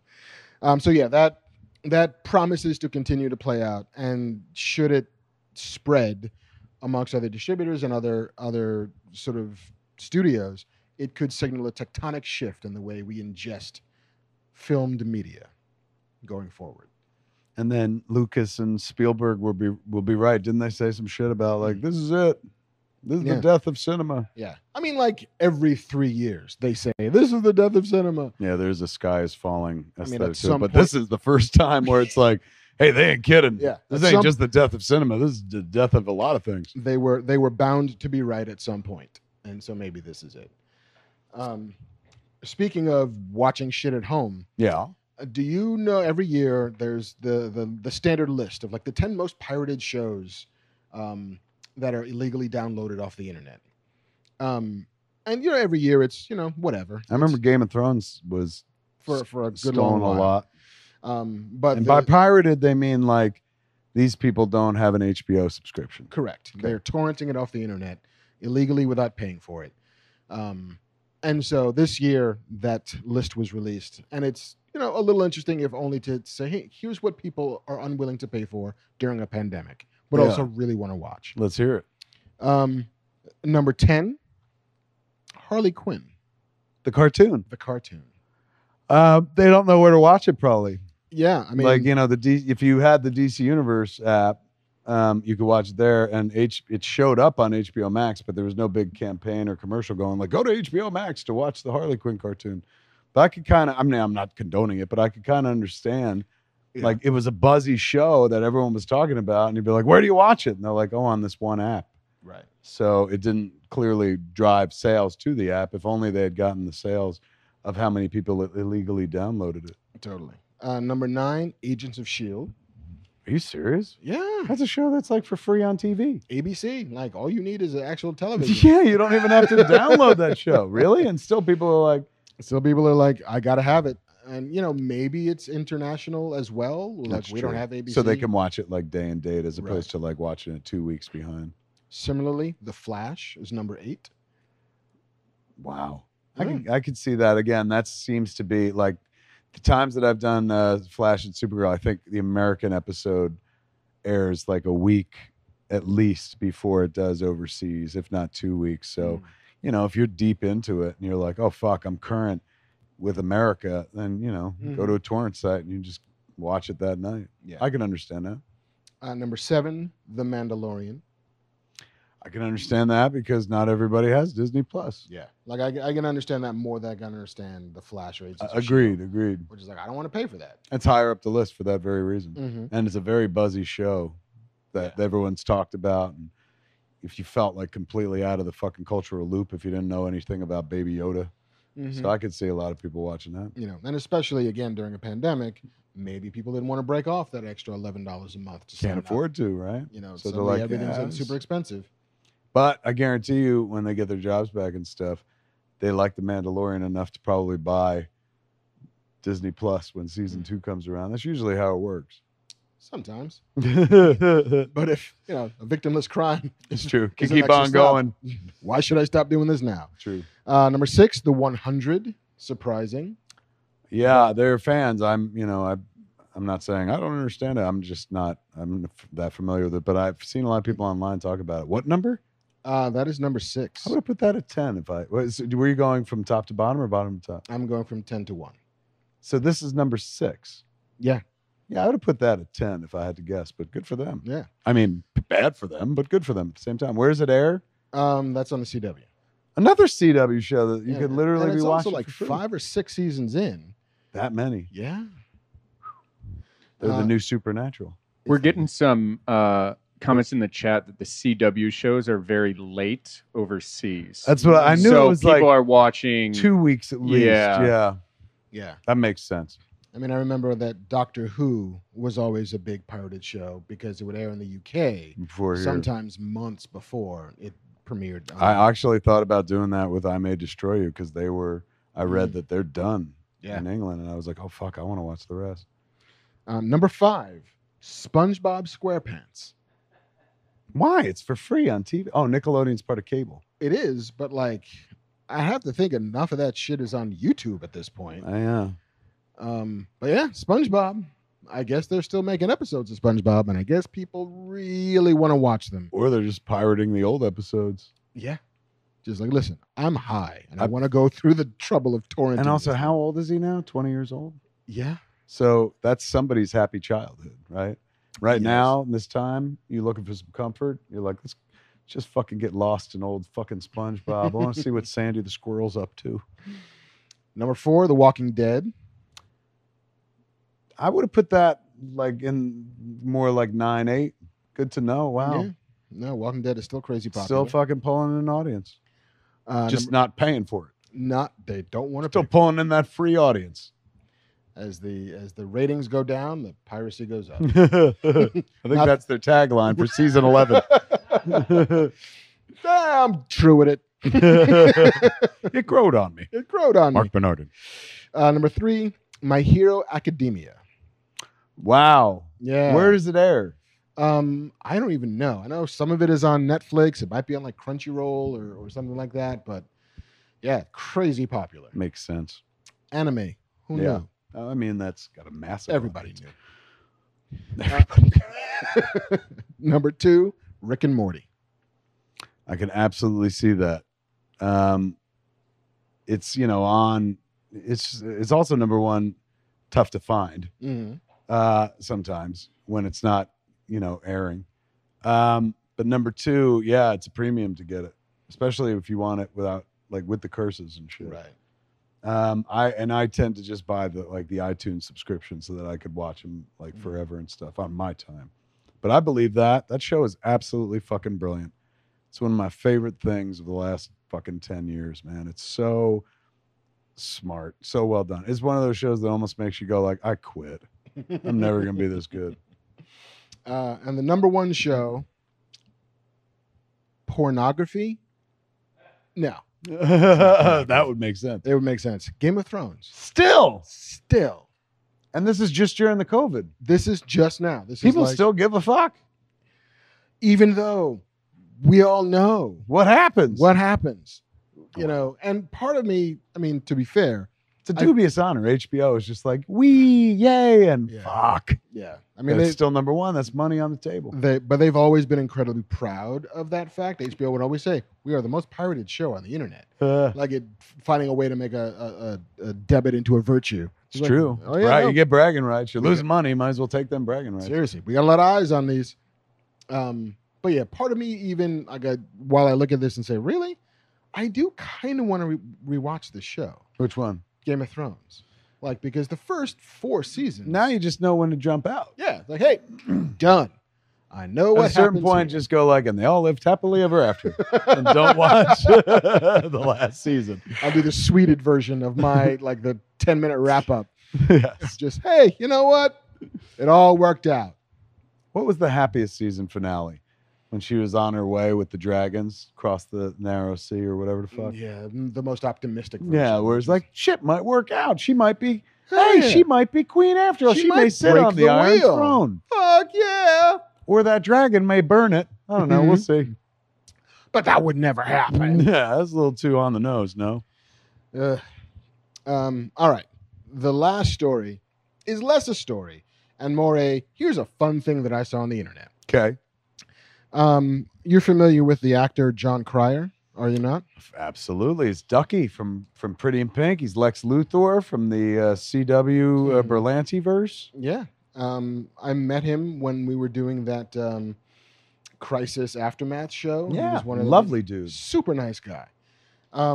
He went on a bit of a tweet thread talking about when he auditioned for Back to the Future. He auditioned at one point to play Marty McFly. Are you serious? Yeah. Hold on. Yeah, that makes sense timeline wise. Yeah, he was having a conversation with Ben Stiller, who also auditioned to play Marty McFly back in the day. And John started to talk about like the Back to the Future script that I read before my audition was very different than what ended up on screen. It opened with Marty McFly playing the Close Encounters theme on his electric guitar while he pirated a VHS cassette of the movie. And the time machine wasn't a DeLorean that had to travel at 88 miles per hour and have 1.21 gigawatts of power, but just, well, a time machine that needed nuclear fission and a secret ingredient that turned out to be Coca-Cola. Swear to God. The final sequence didn't involve a clock tower or a lightning bolt, but instead finds Marty sneaking onto an atom bomb test site with his time machine to be near the nuclear fission that he needs for it to work. In an eerie scene, he finds the test site is complete with exquisitely detailed suburban houses and mannequins to simulate the effects of an atomic explosion on an American time. Oh my God, it's the opening of fucking. He gets in the time machine in place. The atom bomb Does he is get in a about to fucking go off. fridge? He's reaching out for the Coca-Cola. The countdown is set at 10, 9, 8. When he slips and drops the bottle, it shatters on the ground. He's all out of Coke. He panics, understandably, but then remembers he's in the 1950s, and any self-respecting American suburban home has a bottle of Coke in the refrigerator. Are you kidding me? He checks, and sure enough, there's one in there. He pours it in the time machine, but then realizes, oh, crap, he has to find out how to survive an atomic explosion. Again, he panics, but then it dawns on him. There's a lead-lined box nearby, otherwise known as a refrigerator. He climbs in, closes the door behind him, the bomb goes off, the time machine activates, and he's simultaneously shot back to the future. Does this sequence sound familiar to anyone? Yes! I can hear you all collectively screaming, yes! It does. Clearly, Spielberg loved the scene so much, he repurposed it decades later for a much maligned scene in Indiana Jones and the Kingdom of the Crystal Skull. Ooh, Cryer spilled some fucking tea. Spilled some tea. I guess he's never planning to work with fucking Spielberg again. That is some John Peters loving a giant spider shit right You there. ain't kidding, boy. That guy nursed a real hard-on for that scene for years, so much so that he's like, you know, when we go back to Indiana Jones, I know exactly how to start this fucker. Yeah. Listen, George, I know you want to do this daffy-ass alien crystal skull bullshit. I'll come back and do it. Yeah. Only if. George I get my Lucas is fridge. like, I want to make a movie about crystal skulls, and Spielberg's like, hold my beer. Hold my Coke. Wow, man. Fucking good for Cryer. Yeah. That's I guess, amazing. you know, after all that fucking 2.5 Men, he must have a lot of fuck you money to be like, you know who else is an asshole? And start spilling all the fucking tea. But it's not even like, you know who's an asshole. It's just, here's how it was almost. And Yeah. here's how they fixed But it also, to what it's it a is. deep insight into Steven Spielberg Yeah. and what he thought was a good idea that he pulled forward.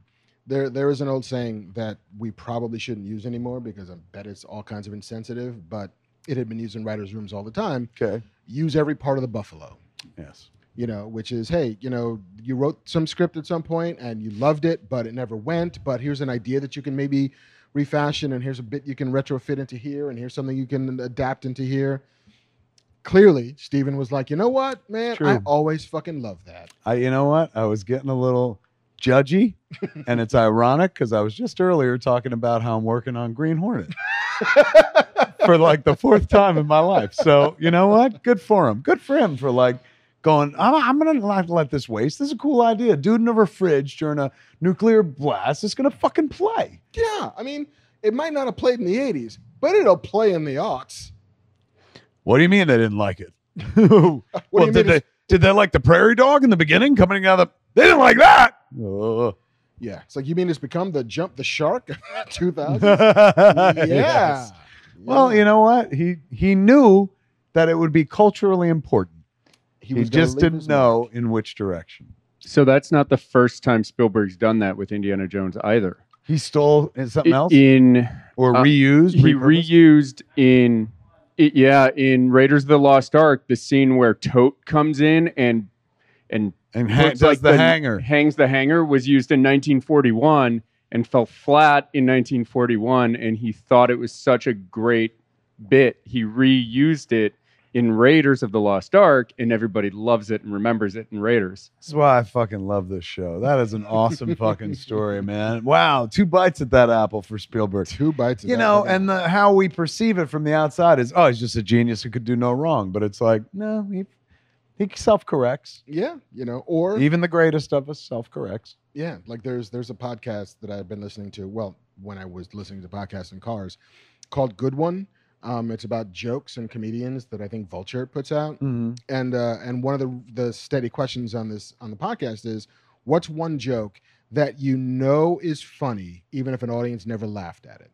And then asking comedians, like, you know what, that one, like, I love that joke, and then they would tell the joke, and you know, it's for the audience to agree whether or not it was actually good or not.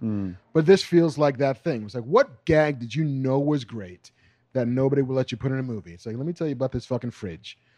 Or, you know what fucking killed, what I thought would have killed in the audience, went right over their heads, Nazi make it yourself hanger. Oh my God. I thought it was the most funny thing, but like fucking, we had to cut it out in 1941 because audiences are assholes, but I'm putting it in Raiders. Like, maybe the problem is it wasn't funny enough to be in a comedy, but it's perfectly funny enough to be in a It's an excellent thriller. point. It was probably the lamest joke in a comedy, like full of that had John Belushi in it, Mm. but a very strong joke in a movie that's not meant to be funny. But yeah, when I saw that thread, I kind of fell in love with it because, you know, I just love Crier. that shit. Like, just digging up stories about the things we almost got and we dodged bullets on. Let me tell you something, man. Crier has a lot of fucking stories, I would imagine. He was there at Ground Zero too when fucking Charlie Sheen was like winning and Yep. all that stuff. Man, I mean, he's- hell, he was at Ground Zero for the Brat Pack. yeah, And that's like right. all of those fucking stories. I bet you'll He's find lived out who through loves every anal. fucking era. He's like the Forrest Gump of this bitch. Is that all the news? That is all the news. Mark gave you the news. Give it up for Mark. We can't hear you, but I'm sure you're doing it. Yeah. All right, it's 5 a.m. in the UK. Let's get to some Q&A. You got some questions for us there, JC? JC owns this here establishment, Scum Villainy Cantina, and closes it very graciously for us to come in here so we don't have to fight the crowds. JC, Screaming hordes. yes, there's always here. What do we got? What do they want to know? What can we tell them? Let's see. Chris De Silvestro wants to know if you guys could work with Lin-Manuel Miranda on an existing IP, what would you choose to make a musical about with him? Ooh. Wow. How about this? Speaking of like second bite at the apple, me and Lin-Manuel doing a remake of the late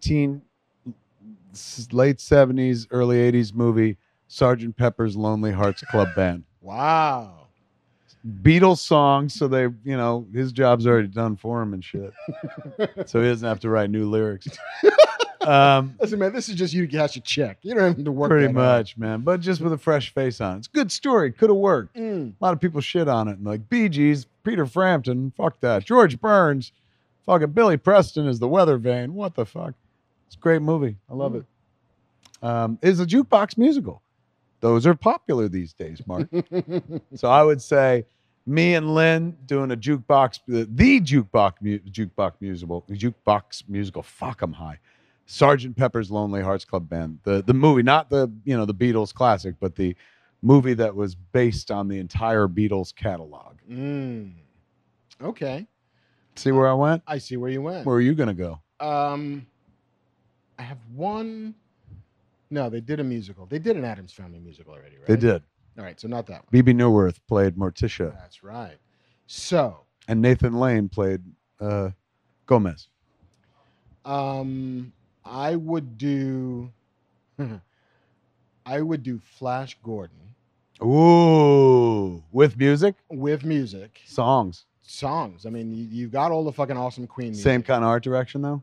Oh, it's got to be daffy and crazy and shiny, and everything's made of like lava lamps and, I mean, badly hanged Voltans flying in. Like, it's already Love it. kind of a shitty musical, but I love it to death, and so I think that would be a blast.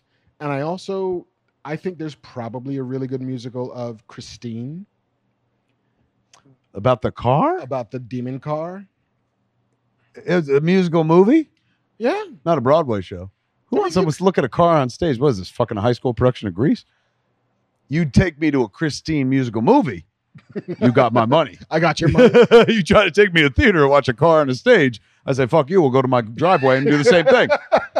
But cars are meant to be moving, Mark, not sitting on a stage. Man, I think you could do some Starlight Express shit with this. Oh, my God. Remember that shit? Man. Roller skates, but each skate is a spaceship. We lived on the East Coast, so we were fed those commercials for like fucking years where they desperately tried to make that a thing. Yes. And there are people who went who were like, it's spellbinding and shit. But like, I lived for those. it wasn't Cats. Let's say that. It wasn't Now and Forever. It was like 15 minutes and gone. But I used to love. It was there for about 2 Scaramucci's, and then They used to have the commercials for the Broadway shows, which was always testimonials from rando people standing in front of a brick wall with the poster of the play. we had such a good time. I'd see it twice more times. Yes. I'm in from Pomona, and it was amazing. Ramona. So yeah, I would do. I think that fucking demon car and teenager with like crazy libido who likes a girl and wants the car, like. They're all shitters.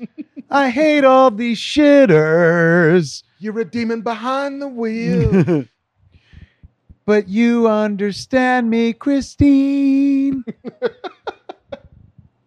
But with more rap. Oh, good point. It's Lin-Manuel. It's true. There'll be some interesting, I don't know. Why am I writing lyrics? I'm embarrassed now. He'll be writing them lyrics. All right. That's a good question. Question 2. This one's from Adrian Pink. Adrian Pink. Hey, Adrian Adrian. Pink. It's a hot name. Man. They It's a would comic like to book name know right there. If you could make a season of 24 and base it around a superhero, who would it be and what would be the story? So it would have to be like minute for minute, like 24 hours. And we get a whole season of this? And you've got 24 hours to make To tell a story. to tell that Tell a story. story. With those characters. In real fucking time. Batman, hands down. Minute by minute Batman, and I'm in charge of the show. Sorry, I'm looking at JC. Minute by minute Batman, and I'm in charge of the show. Fuck, man. Are you kidding me? You do the entire Rogues Gallery. Maybe twice in one season. And what's more interesting than Batman? Fuck Jack Bauer, man. I'd much rather watch Batman do the same shit in a mask. Jack Bauer, he could have had my loyalty if he would just put on a fucking cowl and a cape, but he didn't. So Batman 24. Fox. You. Nice. The fall of. I'll do you one better. Batman 24/7. It'd be 24 hours and a week-long show. Yeah. I meant to, and he also opens a convenience store. Batman store 24/7. Oddly enough, there's a robot clerk, which turns evil. Batman has to take it out. We got a lot of time to fill. I would do the last day on Krypton. I would do the 24 hours before the planet Fuck, explodes. that's good. That's good. We know what's coming. We know what's coming. The iceberg's coming. But we don't know any of the shit that happens before that. Jor-El, through Jor-El's perspective? Through Jor-El's perspective, or maybe from from mom's perspective, or maybe Laura? no, fucking no, Jor-El. Do it through Jor-El's. Or both the parents. Yeah. Let's just say And through again, yeah. through the L's, Through the house. through the house of L. Yeah, one big L. One big L. Well, they all L'd on that fateful day. That's a good fucking call, man. I Right. like that. I'll watch your show. You know what? I think I have a few bucks in my pocket. Yeah. I'm going to donate to your cause. Do you have Quibi money? Yeah, I might have some Quibi money on me. That's a Quibi series right there, man. Or like, we could probably go to HBO Max tomorrow and be like, hey, you know what we want to do? 20. Remember 24? They're like, we don't own that. We're like, all right, well then forget it. Yeah. That's How fine. about? We'll just call it The Last Days of Krypton. Yeah, and it takes place over the course of 24 hours. So each episode Is an hour. is an hour. They're like, that sounds like 24. I'm like, I But thought it's not. it's not. It's super. It's maybe this idea is not for Warner Brothers. They're like, it's only for Warner Brothers. Maybe it's Jor-El torturing a lot of people to get information about how to fuel a spaceship. And maybe we'll just take this idea across the street to Marvel. They're like, good luck. I like that, man. Shit, was that the second question? That's the second question. What if you did 24, but it was 24 minutes, Yeah. but each minute was an hour, and you did it as the Flash moving super fast? Go back to us. Ooh, that's a good idea. That's not bad. Yeah, he's running at a different pace and shit. But wait, so the rest of us are as statues. Does he get to unfreeze from time to time? Or is he everyone he deals with? Otherwise, he's a solo act. Everyone he deals with would have to be in time with him and within the Speed Force to some degree. Can he bring people with him? Otherwise, we got no dialogue. Yeah, he'd have to series grab of monologues people. where he's like, "I'm alone. I can't run fast enough. Run, Barry, run. Run, Like Barry, Superman run. could show up. You should be in charge. It's a good idea. That's true. Superman could pop in. That's smart. I would also maybe do 24 starring Chewbacca on Cloud City as he's trying to figure out what the fuck happened. Ooh. Like, who's here? What are these stormtroopers doing here? What's happening? Where'd C-3PO go? That's right. And where he gets shitty with the Ugnaughts and whatnot. C-3PO. And they torture him too. They Yeah. tortured fucking Chewie. And like, does he go in and eat the dinner that Darth Vader laid out after they get taken away? That is always, I honestly feel like sooner or later somebody's gonna fucking do it, right? And I hope it's Jon Favreau, but like that fucking dinner has always captured my imagination. Well, and he's hungry in Return of the Jedi and gets him into trouble. So you know he always thinks with his stomach. Chewie. Fuck Chewie of it all. Just the fascinating fucking fact that Darth Vader is gonna sit down at dinner with him and sooner or later take his helmet off to eat. And they're gonna be like, what the fuck? Oh my I can't God. eat now. I'm not hungry. Yeah, put the helmet back on. Put it on. Or, you know, it's Darth Vader in the mask and he's just with a straw to his. Still, just the idea of like, did they have a conversation? Did he lay out his villain plan for them? Did they sit there quietly? I would just like the shot of Vader just breathing heavily and a straw slowly entering from the bottom screen. Sounds like a fucking bong. I've loved that fuck. It's one of my favorite moments in Star Wars history. Just for the doors open, they see Darth Vader, and Han Solo's first instinct is to fucking shoot him. Oh, I love that. That is like fucking. It's, you know, I remember. I think we talked about it on this podcast years ago, but I was like, and this was pre the death of Osama bin Laden. But that's like his reaction was like, the doors open and there was Osama bin Laden. And he was like, oh my, like, I've got a chance. I'm going to draw down on Vader. It's fucking insane, man. And just so like, what if he hit him? Like, imagine if like Star Wars ends in the middle of Empire Strikes Back. If Han Solo fucking gets a shot in and Vader's like, holy shit. Storytelling. It's like, Remember, what was that movie? Kiss Kiss Bang Bang. Spoilers at the end when fucking, what's his name from LA Law? Corbin Bernsen. Corbin Berenson is going to shoot Robert Downey Jr. He shoots him first. He goes, fucking magic. No, that's it. Fucking Captain Magic. Oh, that movie's so fucking good. Is it now? You like that movie? Kiss Kiss Bang Bang. Yeah, I dig it. Where's that compared to the Fast and Furious movies? It's better than the Fast and Furious movies? Well, Yeah, I mean the first Fast and Furious movie is it's a fucking undercover cop drama. Right. Like not bad But at somehow it morphs into somehow it becomes a fucking superhero extravaganza. But I think that Kiss Kiss Bang Bang, I love that movie, is better technically than any of them. right. But here's what it is. If Kiss Kiss Bang Bang was actually a prequel to Iron Man, Yes, which it is. and then you get to Avengers, you're like, oh shit. I didn't think that's where this was going. Right. I didn't think the dude would be in fucking space. But okay. That's about the trajectory of Fast 1 to Let's save Fast that for 9. my 50s. We can do it when I hit my 50s, which, as we know, isn't that far away. Yeah, I've been told with reliable assertion that it's soon. I've heard. I mean, comicbook.com can quote me on this. I believe my birthday is very soon. I'll do that in my 50s, man. And then we should record podcasts about it. But I think prior to my 50s, like now. I was doing prior to my 50s. Dude, you're like 4 days left. I know. I gotta pick. I gotta pick carefully. These are the last movies in my 40s, man. But you're making me want to watch Kiss Kiss Bang Bang again. I like how this conversation made you want to watch everything but Fast and Furious. I'm just trying to avoid it like the plague. I'm like, I better watch some old shit first. It's like I've gotten this far without watching them. I'm not gonna start now. But Kiss Kiss Bang Bang is so amazing. I was telling somebody on Wag the Dog, Josh and Liv. I was like, you guys haven't seen Wag the Dog? I haven't seen that movie in years. It's fucking good.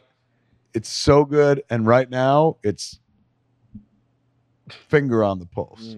Crazy fucking good. Relevant. All right. Third question, third and final, takes us home. All and right. there are two fucking good questions that preceded it. So three better be hot shit on toast, JC. Particularly topical for the show. The best birthday gift you guys ever received and the one you wanted but never got. Ooh. I don't know. I never really fetishized my birthday as a kid, and I still don't now. My family makes fun of me because the first thing I think about when it comes to my birthday is like, oh, that's a marketable event.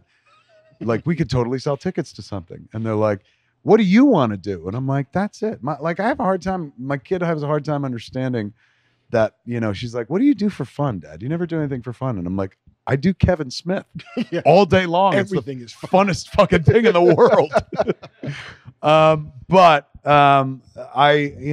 When it comes to gifts that I didn't get and gifts that I did get, it won't be birthday. Can I go with Christmas instead?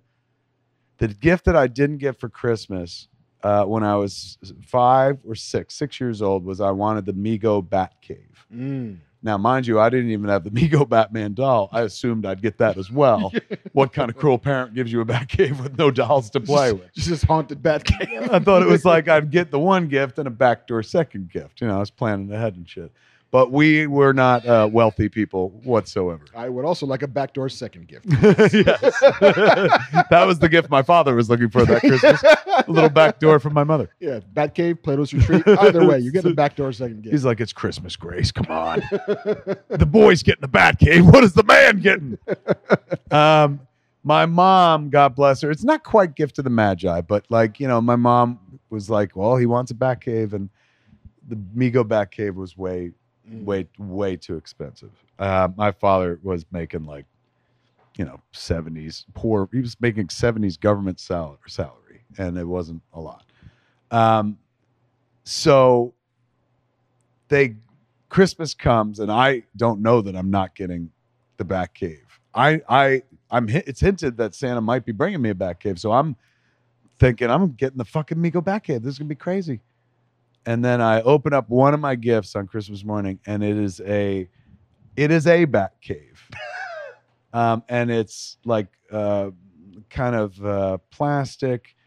It's got a handle. On the front of it is like the Wayne Museum, and then on the back side is like the Batcave.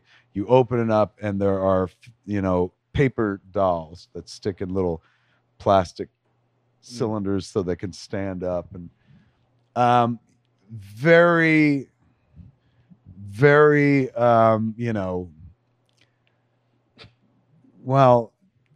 Batcave is better than no Batcave. But it was the first time I realized, we're poor. Like, it's that simple. And I was raised pretty like well by my parents and politely and shit. So I never said that to them where I'm like, you're poor. But like, Why are we poor? yeah, why is this happening to me? Where's our wealth? But yeah, it was kind of bittersweet. And I do have another fucking here. Now, you know what? The question was, what did I ever get a birthday gift that was my favorite birthday gift? The one that kept on giving? I do have an answer for that. I was going to tell a sad story about when my dad, I wanted a BMX bike so badly, and my father built me one out of an old bike. But in order, to like BMX, we had an old fucking, old-timey bike and shit. He took like a metal, not even a Huffy. Like, I wanted a Huffy. We had like fucking, a girl bike with a Schwinn seat and shit. So he, remember like BMX bikes had the metal bar across the middle and shit. The little puffy. He got a little piece of fucking tin tube and then chicken wired it between the. Yes, now that, of course. But as a kid, I was like, my mom was like, your dad's been working on your bike for like a week. You're going to love it and shit. And they opened the garage and it was, like Homer's car. Like when Homer built his dream car in The Simpsons. It's just so like, fucking, oh my God. Like, it was bad enough riding this bike before. Now he's just, blinged it up in 1979 with like, some chicken wire and shit.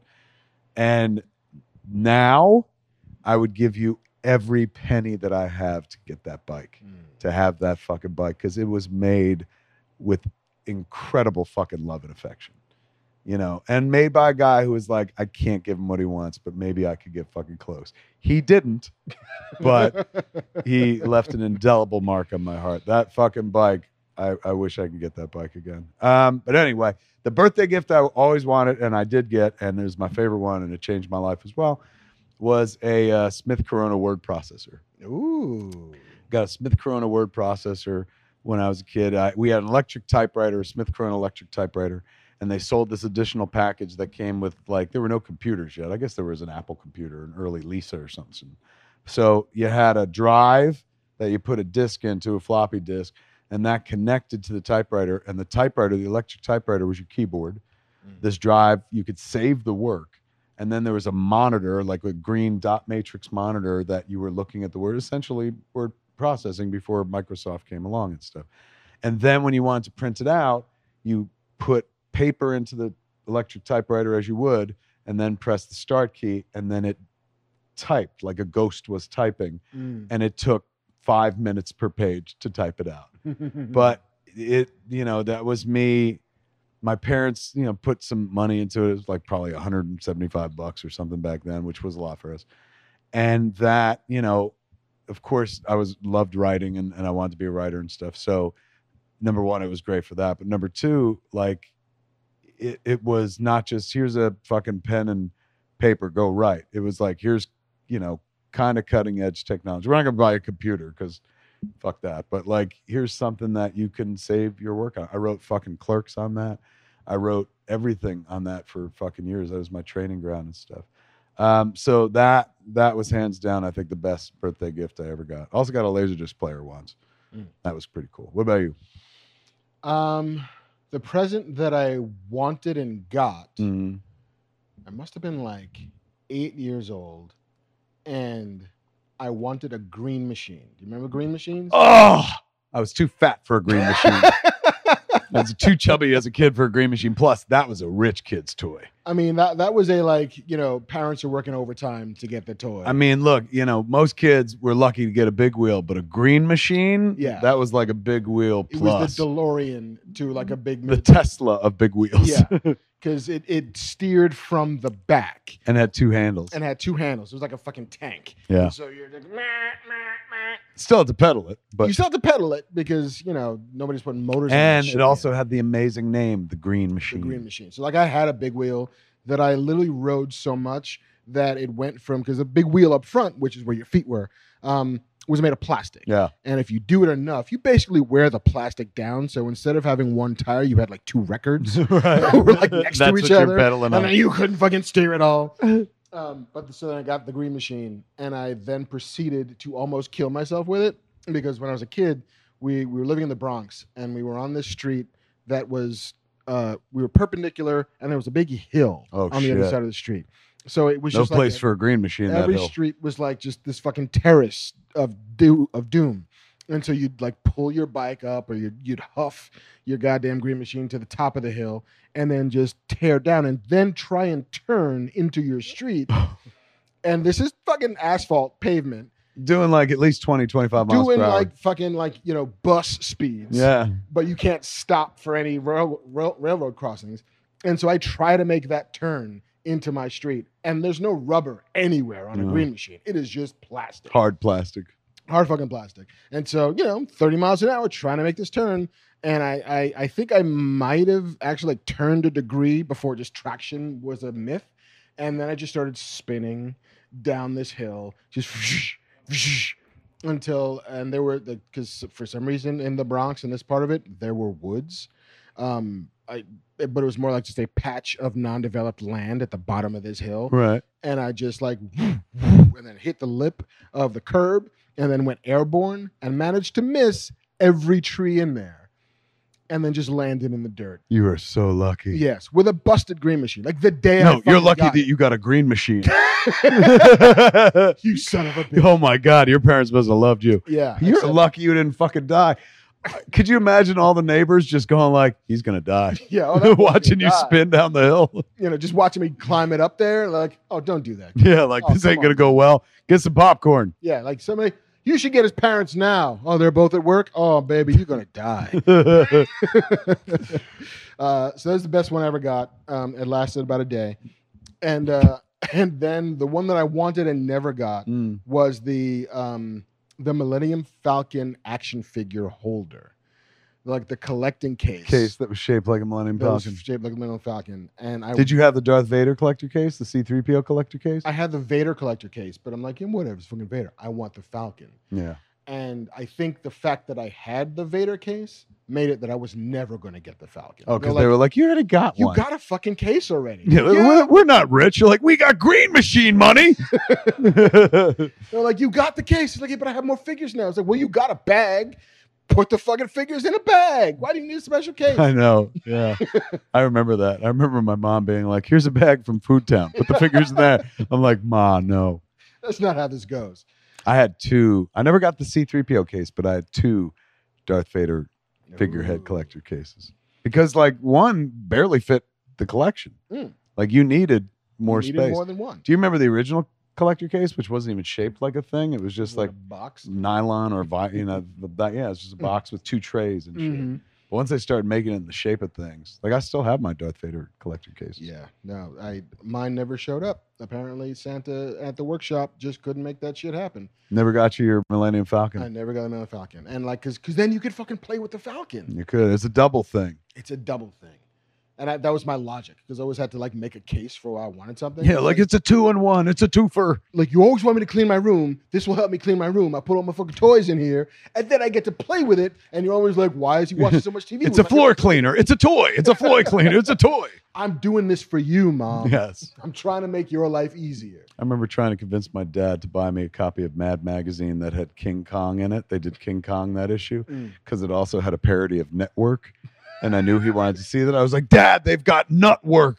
Nutwork. You wanted to see it. Like as if he was like, oh, they're doing Network, are they? Well, here's 60 cents. Here you go, kid. For your humor and a weathered vein. So yeah, that's my present narrative. All I take from all of that is you were rich enough to own a green machine. I looked up to kids like you in childhood. Then again, I lived in the Bronx.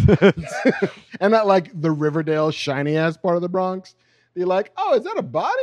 Wait, Riverdale isn't like there's a Riverdale. There's a Riverdale in the that Bronx, wasn't, but it's not the Riverdale. It's not meant to be like where Archie is and shit. No, I don't think so. So that's just anywhere USA, right? Riverdale, USA. They never identified it like, no, this is Riverdale, Missouri, motherfucker. Right, like Springfield. It's just it's its own world and shit. Amorphous place.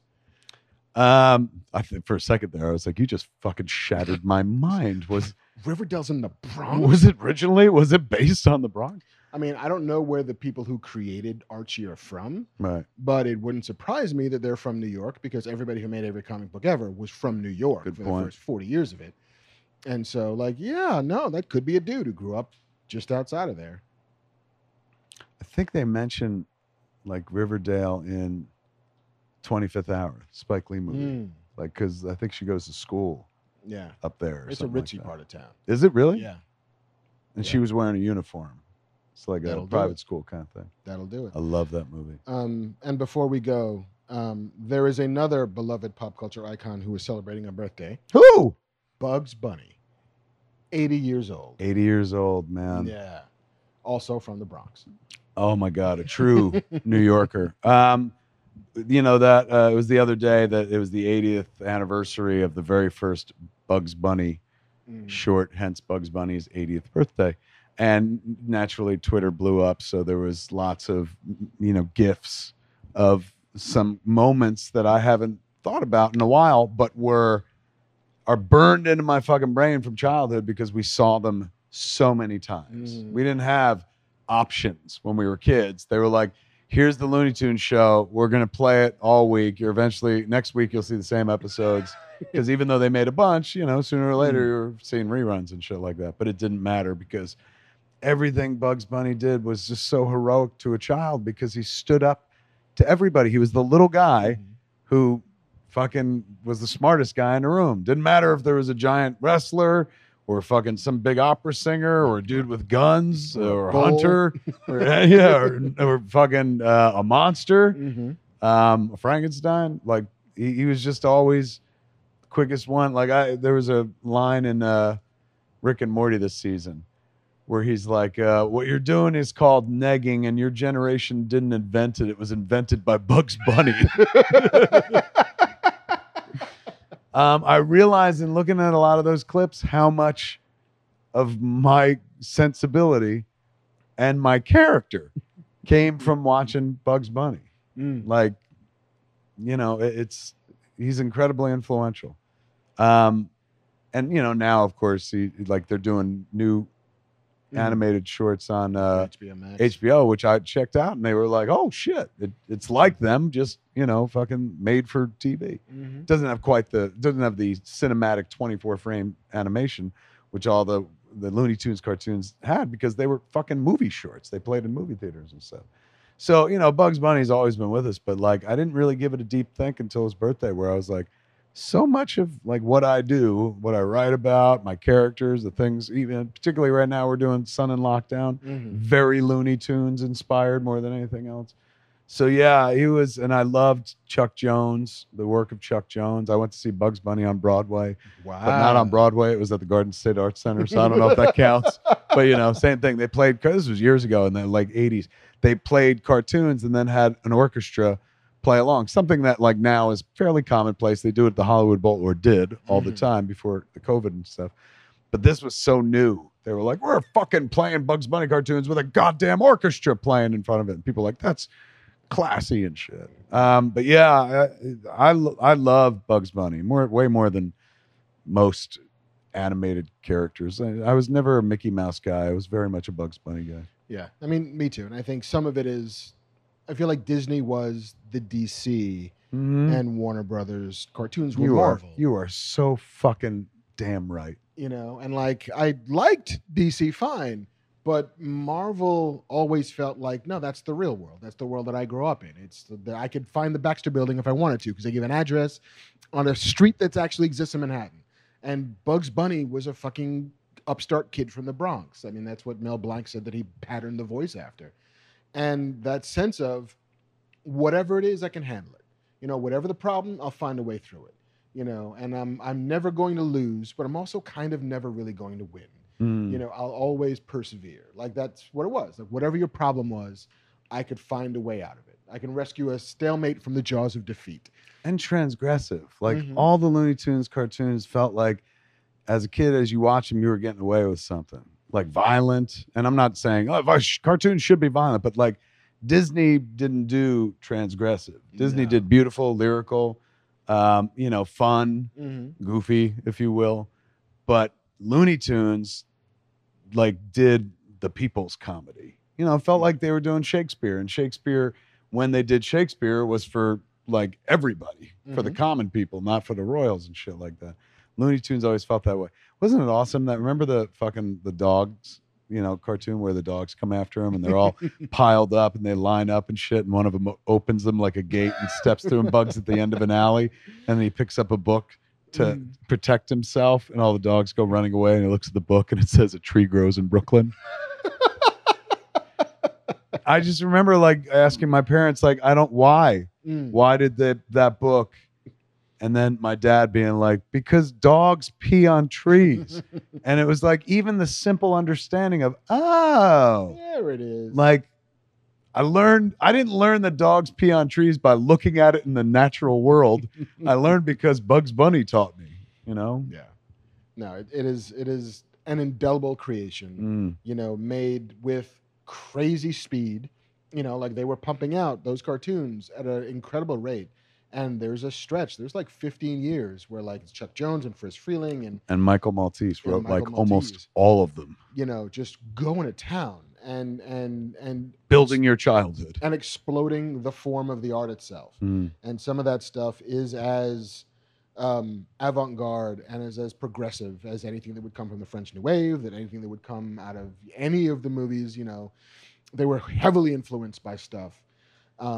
Going all the way back to German Expressionism, and then it's in a fucking kids cartoon. Yeah, I mean, some of us. I mean, they very famously said it on Seinfeld, where she was like, "Everything you know about culture comes from Bugs Bunny cartoons." We most of us of our age got our first sample of opera via Bugs Bunny. What's Opera Doc? And Rabbit of Seville. Like, crazy, man. Like, but they weren't playing for us. They made those cartoons for like our parents in some cases. Yeah. Or like we talked about in the beginning of the show, that it was stuff that a kid could like. But it was so layered and deep and came from a place of pure expression that anybody could find something in it. And that's what great animation can be. In a way that almost, not to say that no other form can, but it is so free with its own rules. Yeah. And so elastic with what it can achieve that it's the thing that makes the most sense to hit every audience at once. I saw a lot of tweets, appreciating Bugs as one of the first, like as a transgender icon, because he was gender fluid. He would dress up almost like every third cartoon, like he's wearing a dress with lipstick.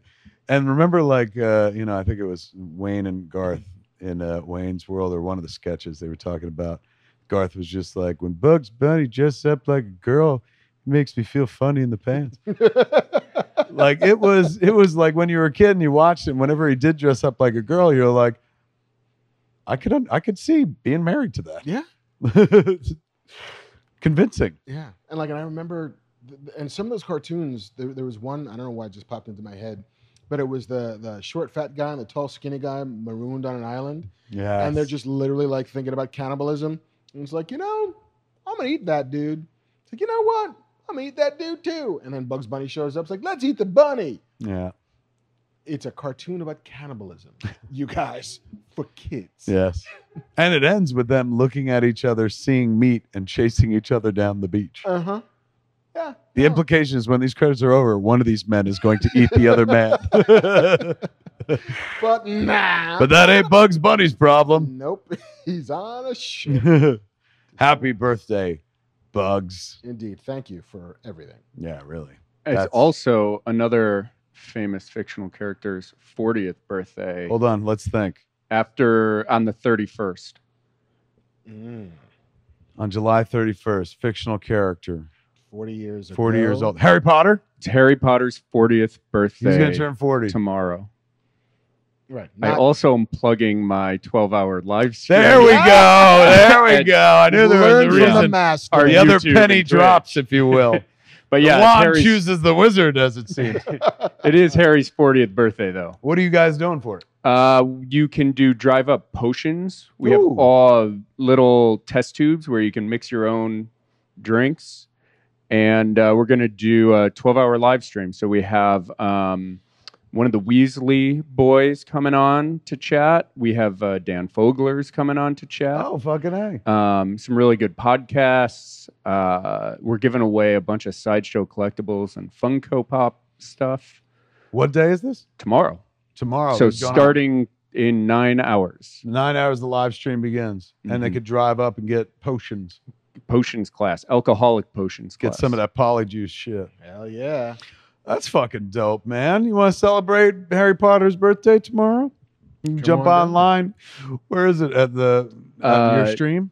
On our Twitch page, our YouTube, and our Facebook. And also we partnered with MuggleNet, who is like the biggest non-official Harry Potter. So you can watch it on MuggleNet also. Fucking A. Or if you're here in town, drive up, get yourself some liquor. It's always a good idea. Liquor in a car. Drive through booze emporium. There it is, folks. Whereas, as a better man than both of us once said, that's all, folks. That's all, folks. Did you have a good time, ladies and gentlemen? Did you learn a thing or two? I know I did. I learned that I'm not going to watch those Fast and Furious movies until I get into my 50s. Until I'm an old man. Until I've lived half a century. Then So I think like I'm ready. Tuesday. Yes, it's coming very soon. But tonight, what are the things I was talking about watching? Man from Uncle, Man from Uncle. And what was it, Andrew? Kiss Kiss Bang Bang. Yeah, I'm probably going to wind up watching that again. I know. I watch that a couple times a year. It's so fucking good.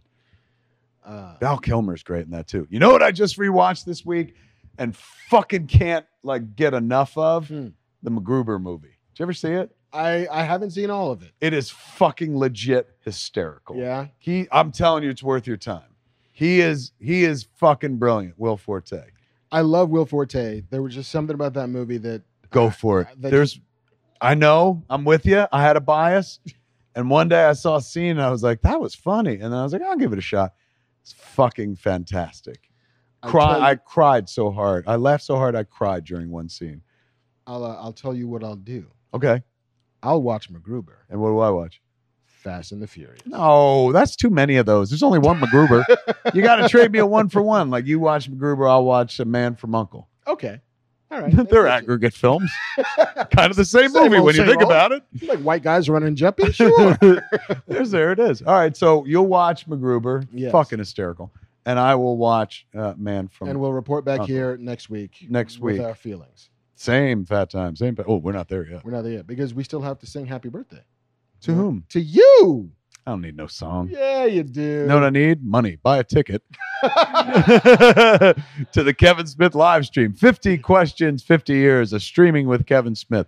I don't know where. I think it's you go to smodcast.com for tickets. Sing me a song at 6 pence, bitch. I want your money. Yeah. I don't need your wishes. Well wishes. I need your cash.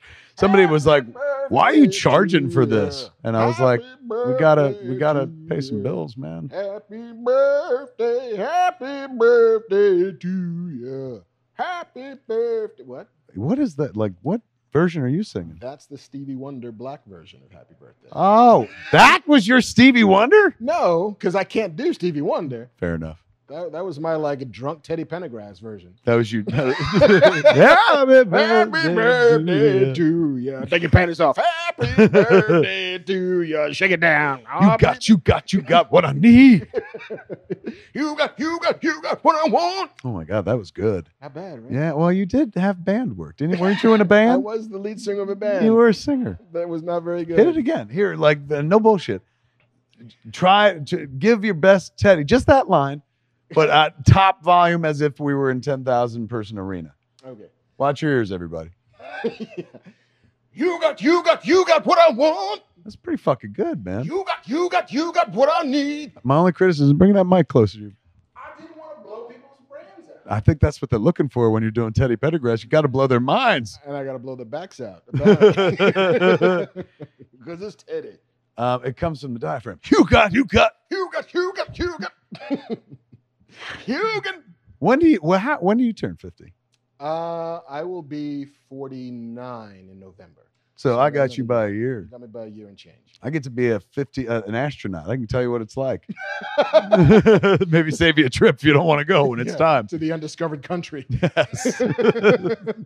Oh, I might want to watch that too. Ooh. Every time we do this show, like when I go home. The other week I did go watch The Mist, and I was really fucking sad because it was like 2 a.m. by the time it ended, and I was like, "Fuck, man, that movie hits hard." But I think I don't know. I just watched Kiss Kiss Bang Bang, but now I'm like, remember the end of the movie, like when they do like the PS that was almost shot on video, and it happens after the scene with Val Kilmer where he comes in and he fucking like belts her father in bed and shit, and he's like, what are you hitting a poor man? He's like, yeah, poor you and shit. And then he leaves, and you're like, what a fucking weird ending.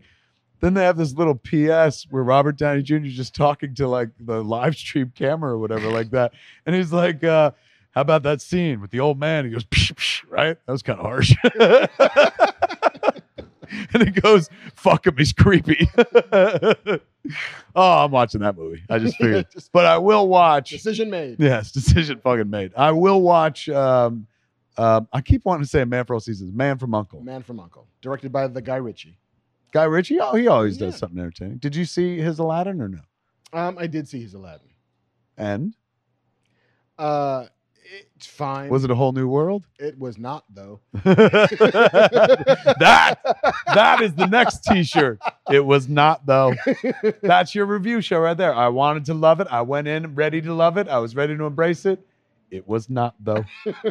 And then when you liked it instead, it growed on me. It growed on me. It was not, though. 2 snaps in a circle. I'm watching it. You make sure you watch MacGruber. I will. Everybody out there watch MacGruber. That's my homework. Kind of hoping that they get a sequel like way later. They're getting a TV show. What? Yeah, the Peacock. They're doing a MacGruber TV show. Are you fucking... Why isn't this in the news? Because it's 6 months old, dude. Is that right? Yeah. When is that happening? Soon. I bet you they would wrap production already. Happy fucking birthday to me. Oh my God. Finally. Fucking something I'm into is getting second life. No. That's fucking useful news. That's something to look forward to. Boom. We got to beat this COVID. MacGruber's coming, man. Something to watch. Right on. Fucking that. Well, that's a good reason to rewatch MacGruber. There you go. Now good times. Good laughs. Knowing is half the battle. It's gonna be him though. Will Forte. Yeah. Oh yeah. Do you think Kristen Wiig will come back? I would not be surprised if she did. Seriously? Yeah. I mean, I don't know how much she's going to be in it, but this is making me so happy. Like the sad thing is, like, fucking people are watching this and like, oh, he really likes this idea. And then tomorrow morning they'll be like, Kevin Smith died in a car accident on his way home from the Scum Villainy Cantina, and people will be like, he really wanted to see that MacGruber show. What a fucking bummer for him, man. Aww. If that happens, kids, I lived a good life, and I've enjoyed MacGruber. And you know what? I'll watch the new one from heaven, if there is such a thing. And if not, I'll watch it straight from hell, which I made Dogma, so I'm pretty sure that's where I'm headed. I bet you of the two, hell has a streaming plan. That's true. Heaven's like, read a book. Yeah. In hell, they're just like, you can watch Crackle. And that's not a judgment on Crackle. I'm just saying. No, but it totally is. Like, we have nothing but Quibi, sir. I'm like, Quibi? Wow, that's a fine product. You know, they got a show that I like very much on it called Slugfest, coming soon. There it is, man. Did you have a good time? If you did, it's because Marc pulled that fucking news, particularly that Green Hornet story, man. Give it up for Marc Bernardin. Ooh, yeah, that was a tough find, but I tracked it down. It's good find. Good story. Good ink. There it is. Folks, come back next week. Probably do it Friday night again. This week we did it on Thursday. Next week we might do it on Friday. Back to Fridays. Next week we might do it on Saturday. Fuck you. We'll let you know when it's going to happen. Where are you going to be? Yeah, we have no. Yeah, exactly. Watch us because we're on. There you go. Thanks for hanging out with us for Fat Man Beyond. I'm Kevin Smith. I'm Marc Bernardin. Tune in next time. Same fat time, same fat channel, smodcast.com, or you got smodcast.com. It growed on me. It growed on me.